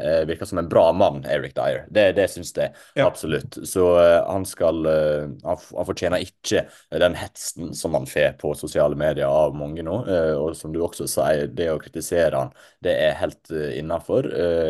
Det må være lov, og så kan han jo, som du også sier, Lars Peder, du var i spotten på det meste her, også heller kritisere trenerne i større grad for å ha tatt han ut og leve for at han ikke signert eller forsterket midtstopperplassen ytterligere enn det han har gjort de siste årene. Men vi så det jo i høst også, de gangene han har kommet inn og spilt, gjort alt han kunne og gjort sitt beste, og jeg kan ikke forlange så mye mer av en spiller, og akkurat det har han gjort, i motsetning til flere andre spillere som en kan mistenke at ikke har gjort det. Så en kan ikke ta Eric Dier for noe av det greiene der, og så må en sette pris på de tidene han faktisk var veldig god og en veldig viktig del av dette Tottenham-laget. Så han skal absolutt få ros og kudos for den innsatsen han har lagt ned i nesten 10 år for Tottenham, Lars Peder. Ja, for vi har jo sett spillere i Tottenham de senere år også, som vi kan lure på om egentlig har gitt alt, og om klubben har betydd så mye og sånt. Så så de spillerne finnes, men Eric Dier han er i helt den andre enden av ytterskalaen. For han så har Tottenham helt oppriktig og helt tydelig betydd veldig mye, og han har gitt absolutt alt for klubben hele veien. Jeg tenker at altså hvis det nå skulle bli sånn at han går til Bayern, da, så jeg synes at man kan i hvert fall gjøre det lille bidraget og altså skriv en hyggelig kommentar, vis respekt, gå litt til motmæle mot alle de som sitter der med ostepop nedi navlen og slenger dritt om en spiller som faktisk har betydd mye for klubben og stått opp for klubben og gitt alt for klubben i 10 år, for jeg synes det er skammelig at en spiller som Dier skal oppleve det, så og det å gjøre det der lille bidraget, at i hvert fall man tar litt til motmæle og skriver positive ting om han, og det synes jeg Eric Dier fortjener. Absolutt, og ingenting hadde vært kjekkere hvis han lykkes i Bayern og faktisk får det til også. Jeg kan ikke si jeg har trua på at han blir spesielt bra der. Det har jeg ikke, men det hadde vært veldig kjekt om han faktisk lykkes der, og fort vinne en titel eller 2, eller han kan jo plutselig finne på å vinne noen troféer der, for Bayern vinner jo som regel troféer, så det hadde vært veldig kjekt om Eric Dier faktisk lykkes. Jeg synes det er helt rett at Tottenham selger han nå, naturligvis, spesielt med den kontrakten som går ut, og også hvis den teker prestasjonene og den spillestilen Tottenham har nå som han ikke passer inn i. Hvis den teker alt det i betraktning, så er det helt rett å la han gå nå, men jeg ønsker Eric Dier all mulig hell og lykke videre, og håper han lykkes. Det hadde vært veldig kjekt. Ja, absolutt, så får vi får sikkert vite noe mer hva som skjer de neste dagene angående Dier også, så da, hvis det nå skulle bli sånn at Dier selges til Bayern München, så skal vi ta ordentlig avskjed med han i neste episode, tenker jeg, så det blir spennende å se hva som skjer der.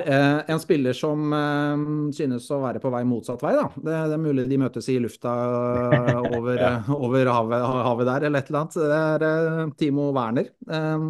Den kom virkelig ut av det blå. Lørdag formiddag, så kom nyhetene fra Pletti Goll, var det vel det var jo han som vi ble godt kjent med i sommer, da Harry Kane-sagaen pågikk gjennom mange uker, som rapporterte at Timo Werner så godt som klar for Tottenham, og det skal ha gått veldig fort alt sammen der. Det har vært en del Premier League-klubber som har fulgt med på han og vurdert han den senere tid. Han har jo havnet litt bak i køen i Leipzig og spilt forholdsvis lite denne sesongen. Har vel havnet bak både Paulsen og Penda Sesko og spilt ganske få minutter, færre enn han håper på. Det er et EM på hjemmebane i sommer, og Timo Werner ønsker å komme med i troppen der, og nå kan det da være en overgang til Tottenham,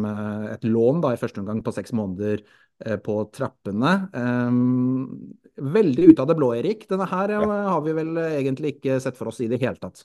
Nei, det var jo nesten litt flashback til tekst-TV og lese VG der med Klinsmann på forsida. Det er nesten litt sånn, for som du sier, jeg kom veldig ut av det blå. Jeg ble jo sjokkert. Jeg sto jo opp litt sent i dag, og da plutselig bare, hæ? Timo Werner på vei til Tottenham. Det var ikke det. Ja, det var ikke det jeg forventet når jeg la meg på fredagen der, altså. Det var ikke det. Men nei, den er jo interessant. Jeg vet ikke helt hva en skal forvente av det, egentlig. Jeg prøvde jo å formulere litt tanker på Twitter i stad, og det er jo både plusser og minuser ved dette her, men det er jo et lån i 6 måneder det er snakk om, med en opsjon på kjøp potensielt. Det er vel kanskje det de forhandler om nå, hvis en skal tro på de rapportene som går. Og det er jo risikofritt. Omtrent en betaler selvsagt lønn, og det kan jo bli litt, men en blir ikke støkk med han i 3, 4, 5 år hvis det ikke fungerer. For fungerer det ikke, så stikker han jo til sommeren. Men om det fungerer, og en har en opsjon på kjøp i den kontrakten, så kan det jo hende en vil gjøre han permanent, og uansett hvis det fungerer, men en ikke har lyst til å signere han permanent fra og med sommeren, så kan det hende han har hjulpet Tottenham i den kommende tiden. Så jeg ser på det egentlig som en ganske sånn smart business, egentlig. En lur avtale, for en trenger jo flere spillere der framme. Og han har jo sine ferdigheter. Han er jo en rask spiller. Gode bevegelser, kommer til sjanser. Presser veldig intenst, som jo Postecoglou setter pris på. Så han tikker egentlig en god del av de boksene som skal til for å spille i dette Tottenham-laget. Så er det jo noen spørsmålstegn her også, for Werner har jo vært i Premier League tidligere, lykkes ikke i Chelsea. Det må vi kunne si, sleit veldig foran mål, og det var jo veldig tydelig at han spilte med lav selvtillit. Men samtidig så Postecoglou vet jo hvordan han skal få det meste ut av en spiller og få det til å tro på seg selv igjen. Så er det en mann som faktisk kan få litt ut av Werner nå, så er det jo kanskje Postecoglou. Jeg tror ikke vi skal forvente at han blir en målmaskin av de sjeldne, Lars Peder, men jeg tror at Ange potensielt kan få en god del verdifullt ut av han. Samtidig så må jeg få si det at jeg hadde håpet at Tottenham skulle gå for en litt annen profil i dette vinduet. At de egentlig skulle bruke en god del penger på en skikkelig god kantspiller, gjerne ute til venstre. For jeg synes ikke at Timo Werner egentlig komplementerer de eksisterende alternativene i angrepet spesielt godt, altså. Det må jeg kunne si. Jeg mener egentlig at angrepet mangler en veldig god teknisk sterk dribler, altså en 1-mot-1-spesialist som kan komme seg forbi backen og stå i innlegg, eller eventuelt kutte innover i banen og skyte. Og Werner er rask og har jo noen dribleferdigheter, men han er ikke den typen. Og jeg synes det egentlig vi har sett nå når Richarlison og Johnson for eksempel er i samme angrep, så blir det litt forhastet. Det er ingen av dem som har den roa med ballen, og som kan kombinere og liksom ta de tingene som kanskje Kulusevski ofte gjør da.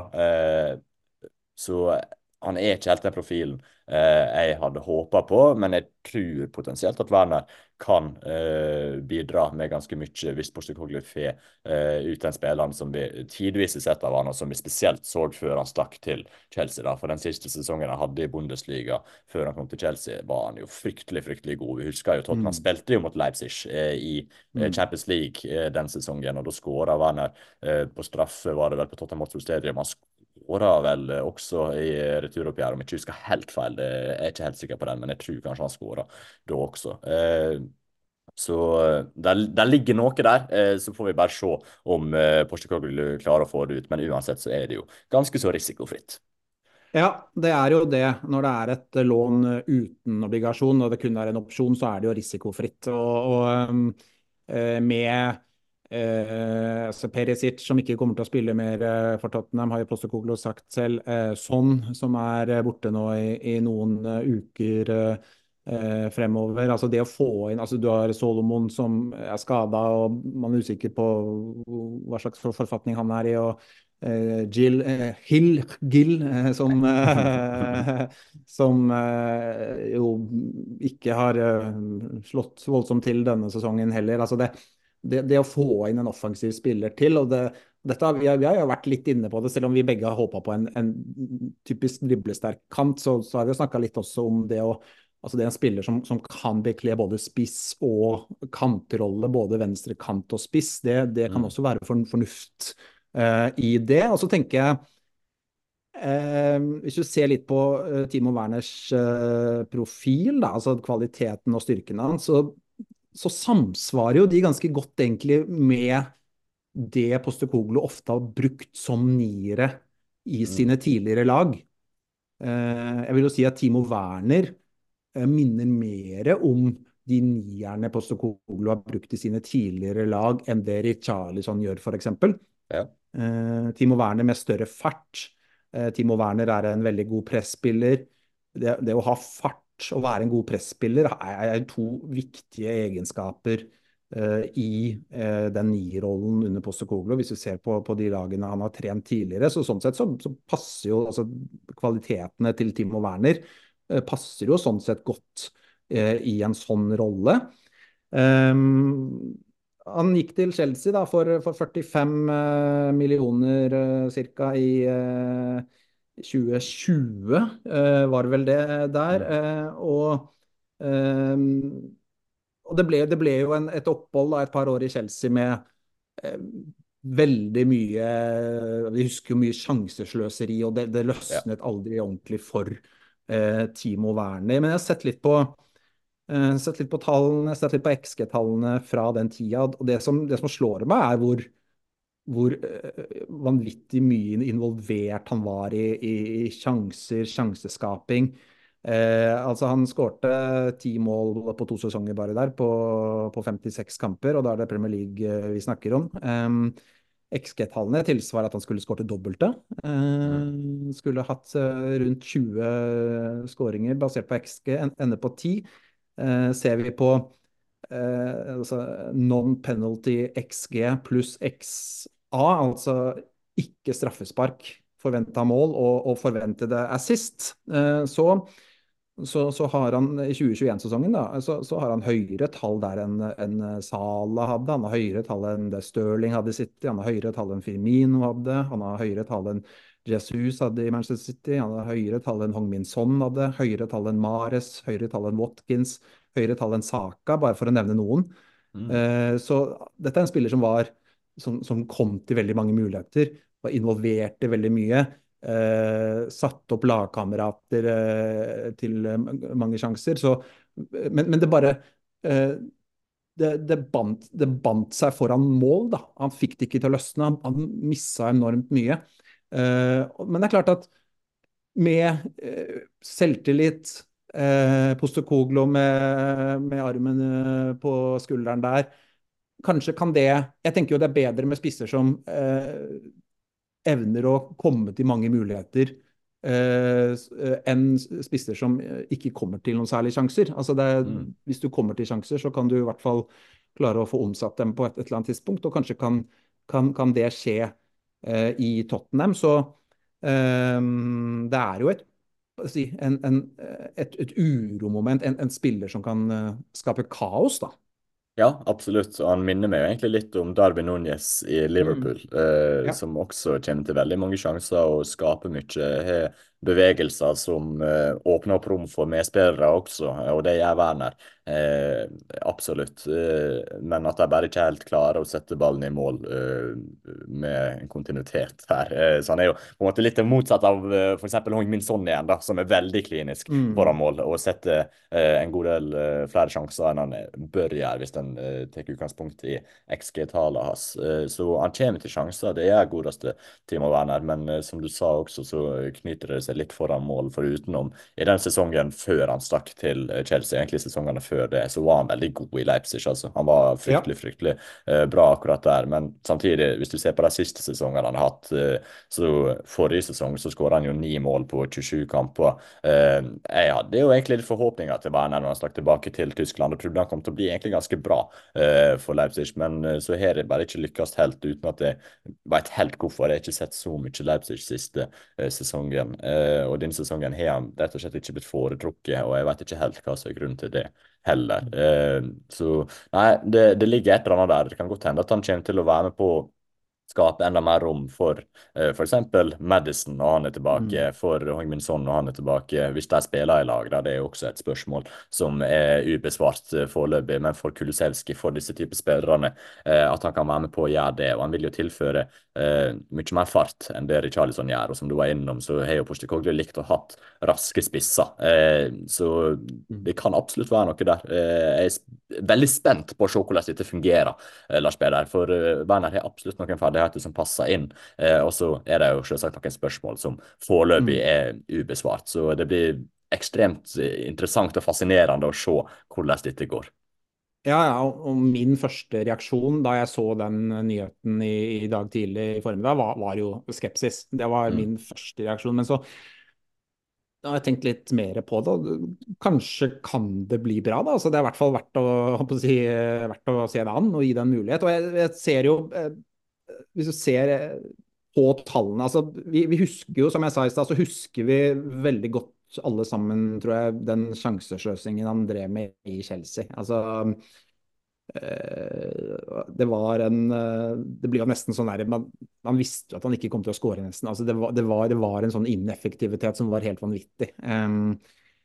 Og da er det jo lett å legge det på han, at det er det han er, og det er bare det han kan være, og det er det han alltid har vært. Men det er ikke det, fordi at hvis vi Altså, den tiden i Chelsea var veldig preget av det. Altså, som sagt, han skårte egentlig bare sånn cirka halvparten av de målene som XG-tallene tilsier, og det er en voldsom underprestering. Men hvis vi ser på tiden før han kom til Chelsea, da, og den perioden i Leipzig før han gikk til Chelsea, så der overpresterte han XG-tallene ganske mye. Ja. Der er det faktisk sånn at på de 4 sesongene før han gikk til Chelsea der, så overpresterte han XG-tallene med nesten 10 skåringer. Og overpresterte med 6 mål en sesong og 4 mål en sesong og sånt. Og etter han har kommet tilbake nå har han jo spilt ganske lite den sesongen her, men forrige sesong, 22-23, så gikk han cirka i null. Så det er liksom bare akkurat i den Chelsea-perioden han underpresterte så voldsomt. Og det kan jo være ulike årsaker til det, og det kan handle mye om selvtillit for eksempel, men at fyren kan avslutte, at fyren kan skåre mål, det tror jeg ikke vi skal lure på. Og det er klart at hvis han får hodet helt... Jeg tror for en spiss da, jeg tror det der å ha selvtillit, ha godfølelsen, altså det er litt som en skihopper. Altså hvis du sitter på toppen og vet dette kommer til å gå bra, du er så trygg, så går det bra. Jeg tror det er litt sånn med spisser. Jeg tror spisser og skihoppere, de tror jeg kunne snakket fint sammen i en middag. Og hvis Postecoglou kan skape den gode følelsen, da, skape den selvtilliten, som hvem var det Werner hadde som manager i Chelsea, husker du det? Eller 2021? Frank Lampard i starten der, så Thomas ikke Tuchel sant. etter hvert. Ja, ikke sant. Jeg vil jo anta da, og jeg slenger ut i lufta, Erik, så får du bare protestere hvis du er enig, men jeg vil jo anta at Postecoglou kanskje har noen flere fornuftige ord i sitt repertoar enn det Frank Lampard har. Til en spiss som sliter litt med selvtilliten. Det er bare, jeg skyter den ut i lufta, Erik, så det er bare helt sånn spådom helt ut i det blå, så får du bare arrestere meg hvis du mener at det er feil, men det er min teori da. Den var fryktelig kontroversiell, Lars Peder. Den der kommer ikke du unna med, altså. Nei. Og da tenker jeg at kanskje kan Postecoglou få den på Werner da, og få selvtilliten, altså ferdigheter. Man har jo ferdigheter, selvfølgelig har han ferdigheter. Han har skåret 1000, 10 000 mål i karrieren sin, jeg må si, for å legge litt på. Og så, ja, jeg synes det er verdt å gi det et forsøk da, i hvert fall. Ja, absolutt. Og jeg anbefaler egentlig alle Tottenham-fans å gå tilbake og se noen sånne compilations fra siste sesongen hans i Leipzig der. Det er noen skikkelig gode avslutninger i den katalogen der. Altså, mannen kan å avslutte hvis han er i form, og hvis han har selvtillit, og det psykiske er på plass. Men det er klart at det har det jo ikke helt vært da, de siste årene. Så det vil nok bli litt arbeid å få han til å fungere også, det tror jeg. Men samtidig et miljøskifte nå, en trener som er god på å få ut det meste ut av spillere som kanskje underpresterer litt. Det kan gjøre han veldig, veldig mye bra. Så nei, som sagt, det blir utrolig spennende å følge med på det. Og hvis Postecoglou klarer å få Werner tilbake der han var på sitt aller beste, jeg tviler på at vi skal forvente at han blir så god, men likevel, hvis han klarer å få han tilbake til å bli en veldig god og nyttig spiller, at han faktisk klarer å skåre litt mål og sette en del kasse og bidra til laget ellers også, da må vi jo bare begynne å hylle Postecoglou nesten enda mer enn vi gjør som fotballtrener, for det vil være en stor prestasjon av han også. Absolutt, absolutt. Nei, det skal bli veldig interessant å se. Jo mer jeg egentlig tenker på dette her, jo mer forsiktig optimist blir jeg. Selv om jeg ser plusser og minuser her, og det kan gå alle veier, men vi skal ikke se helt bort ifra at det faktisk kan bli ålreit, så nei, så tenker jeg også, jeg tror faktisk sånn på kort sikt, så tror jeg dette høres sikkert veldig rart ut, men jeg tror vi snakket om Skip i sted, og at han ikke har imponert voldsomt. Jeg tror Werner tar plassen til Skip på laget, og nå tenker du sikkert, hæ? Men det... Jeg er med på den. Ja, du er med på den, ja. Du kan få lov å fortsette resonemanget, så hvis du vil. Altså, ikke, han skal vel ikke ned på sentral midt, men du kan få lov til å fortsette. Noen åtter er ikke Timo Werner. Han er Nei. ikke noen sentral midtbanespiller. Det er bare for å ha det klinkende klart. Men da tenker jeg at det blir noen omrokeringer i det angrepet, Yes. i hvert fall. Og at Ja. Kulusevski gjerne går ned på midtbanen, for Mm. eksempel. Og at han da kanskje spiller med Johnson til høyre og Richarlison til Ja. venstre, eventuelt. Og så får vi se når spillere er tilbake fra skade, f.eks. Madsen er tilbake, og da kommer kanskje Kulusevski opp igjen i angrepet. Så får vi se hvordan det blir med hvem som spiller på venstrekanten da, for eksempel. Eller om Werner kanskje blir flytta ut dit. Han har jo spilt litt til venstre også, selv om jeg syns han passer Ja. bedre som en spiss i dette systemet enn han gjør som en venstrekant. Så at han tar plassen til Skip, virkelig ikke utenkelig når en tenker seg litt om. Ja, du måtte tenke deg litt om. Ja, bitte litt. Bitte litt. Bitte litt, men jeg synes du tok en kjapp, så det var bra. Nei, det blir spennende, og det er sikkert det som er mye av grunnen til at de ønsker å få på plass dette såpass kjapt, og at det har skjedd såpass hurtig også, er jo nettopp det at nå som sånn er borte, så ønsker de å få på plass det alternativet, så han kan gjøre en jobb mens Hong Min Son er opptatt med Asia-mesterskapet. Så det løser jo på sett og vis noe det med å kunne kjøre Werner inn, og så Kulusevski inn i tier, og så har du Bentancur og Lo Celso som de to siste på midten der, for eksempel.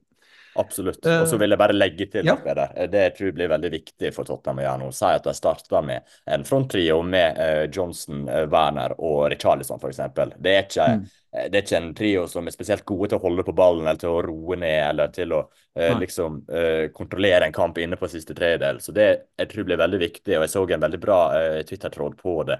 Jeg tror det var fra Lily White Lab, som er en bra Tottenham-konto som legger ut mye bra, om at det nå blir veldig viktig for både keeper, forsvaret og midtbanen å klare å lokke fram motstanderne i banen. For det har vi jo sett at fungerte et par ganger. Jeg husker spesielt det andre målet Tottenham hadde mot Crystal Palace, var det vel, der Vicario Romero bare holdt litt på ballen. Palace kom fram, og så spilte de kjappe pasninger framover, og da kom jo for eksempel Brennan Johnson veldig til sin rett. Han hadde vel assist på det målet og fikk litt rom å angripe.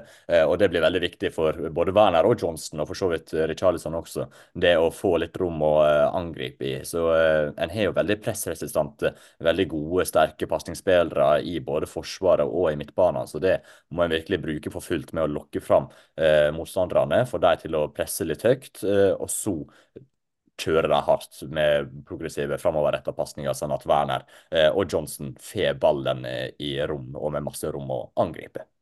Ja, jeg er helt enig. Og så kan vi jo legge til slutt da, angående Timo Werner, så har det jo vært spillere tidligere som har vært i Chelsea uten å lyktes så veldig, som har kommet tilbake til Premier League et par år senere og gjort det helt ok. Har det ikke det, Erik? Jo da, det er jo det. Vi har jo Mohamed Salah for eksempel i Liverpool som har gjort det rimelig bra, må vi kunne si. Så nei, jeg skal aldri si aldri, Lars Peder. Nei, og så tenker sikkert folk at ja, men Salah var jo kjempeung da han forlot Chelsea og sånn, men nei, han var 24 da han forlot Chelsea der. Werner var vel 25 eller noe sånt da, et par år siden han forlot, så Werner var jo bare ett år eldre enn Salah da Werner forlot Chelsea, så hva sa jeg? Sa jeg det riktig? Werner var ett år eldre enn Salah da han forlot Chelsea. Ja, riktig. Ja. Så det er absolutt man kan dra sammenligninger der. Det er ikke noe sånn helt ulike scenarier det. Så Salah har gjort det ok i Liverpool, han. Så hvis Werner gjør en femtedel av det Salah har gjort for Liverpool, så får vi være fornøyde, synes jeg. Absolutt. Men greit, nå begynner det å bli langt. Jeg foreslår at vi tar den spørsmålsbolken, og så lar vi det være siste innspurt på dagens Vi har 7 minutter igjen av denne Zoom-sessionen her, Lars Peder, så hvis vi kjører litt hardt på, så 20 eller 7? 7, ja. 20, ja. Ok, da må vi være kjappe. Da må vi ta annethvert spørsmål. Det første til deg, Erik. Det er fra Thomas Edvardsen. Postecoglou snakker stadig om utvikling. Når det er tilnærmet ferdigutviklet, hvilke spillere i antatt førsteelver i dag tror dere fortsatt er med? Det kan du ta. Ja, da tenker jeg Vicario er med, Porro er med, og så er jo både Romero og Van Feen egentlig ute nå, så da er på en måte ikke de i den betraktningen, sånn jeg skjønner spørsmålet. Udogi er med, Bentancur er med, Kulusevski med, og så vel kanskje Johnson med, da. Mm. Er du med på den, Lars Peder? Ja, bra. Ja. Det bra. Da må jeg ta neste, for den til meg. Det Espen Frostad som spør, hvem ville LP delt en aften i jacuzzi med? Skip, Lo Celso eller Solomon? Og da, ja, jeg velger da å svare Lo Celso, og grunnen til det at jeg da skulle spurt Lo Celso om hva var det han sa til Haaland da de tumultene oppsto etter City-kampen, og hva var det han sa til João Pedro da Pedro drev og ble bytta ut da Tottenham møtte Brighton, da det ble håndgemeng. Hva sa Lo Celso i de to situasjonene? Det har jeg lyst til å vite, og det får jeg svare på i den jacuzzien, det tror jeg. Ja, den veldig fin. Så kan du drikke litt sånn maté som de argentinerne liker også. Ja, det blir bra, Lars Peder. Du kommer til å kose deg. Ja. Da det til deg, Erik. Thomas Hansen spør, hva skjer med stemningen på stadion? Ståplass bak mål skulle sørge for enorm trøkk, men virker som den fylt opp med turister som ikke synger. Ofte bra første 10 minuttene, og så det ganske stille. Ja, godt spørsmål. Jeg har ikke vært bortom på kampen i sesongen, så jeg kan ikke helt uttale meg fra nært hold, men det virker som det varierer litt, og det jo litt avhengig av hva slags motstander de møter også. Men jeg synes jo, vi har sett det på andre Premier League-stadioner også. Jürgen Klopp har jo gått ut og oppfordret Liverpool-fansen til å være litt mer vokale og bruke stemma si mer, og det jo en del turister på alle Premier League-stadion for tida, så jeg tror egentlig det en litt sånn gjennomgående trend med en god del turister. Da blir det litt vanskelig å få stemninga skikkelig god, spesielt når det ikke en stor kamp eller kveldskamp. Ja, da neste til meg. Det Roger Sagvåg som spør, hvis vi henter Dragusin, Werner og Gallagher i dette januarvinduet, hva slags terningkast gir dere et slikt januarvindu? Dragusin, Werner og Gallagher, nei, det jo, altså Gallagher og Dragusin jo veldig, jeg pleier egentlig ikke å gi terningkast, jeg har sluttet med det i vinduet, jeg venter et år, men hvis jeg skal sette terning, da setter jeg en 5, altså. Jeg synes det veldig, det ser som et bra vindu, synes jeg. Erik Lunde, Erik, til deg. Ja. Han skriver bare Timo Werner, spørsmålstegn. Ja, jeg enig egentlig, Erik. Jeg vet ikke helt hva jeg skal forvente, så vi får bare se, enkelt og greit. Ja. Da kan jeg ta fra Tobias Ellefsen her. Hva vil ha størst innvirkning fremover? Det Sarr borte eller Son borte? Og så skriver han, Bissoma telles ikke, siden Bentancur alt en mann drømmer om. Sarr eller Son, ja. Den litt vanskelig.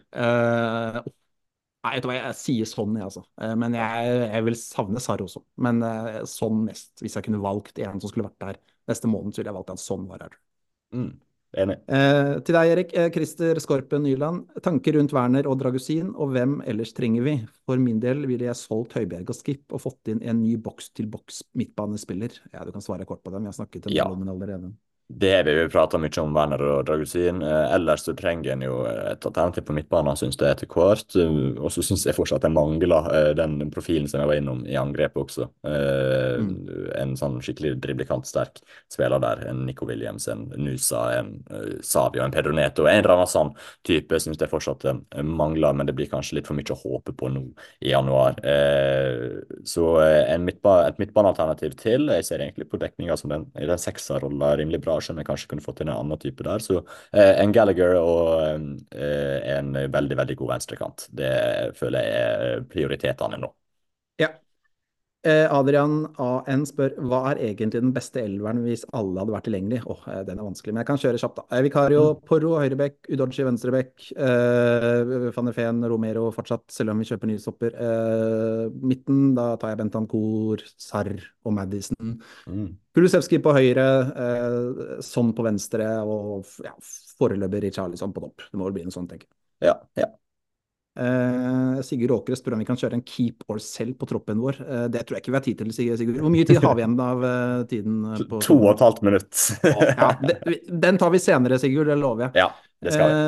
Petter har spurt, da kan du ta den, Erik. Hadde vi fortsatt vært på førsteplass uten skadene?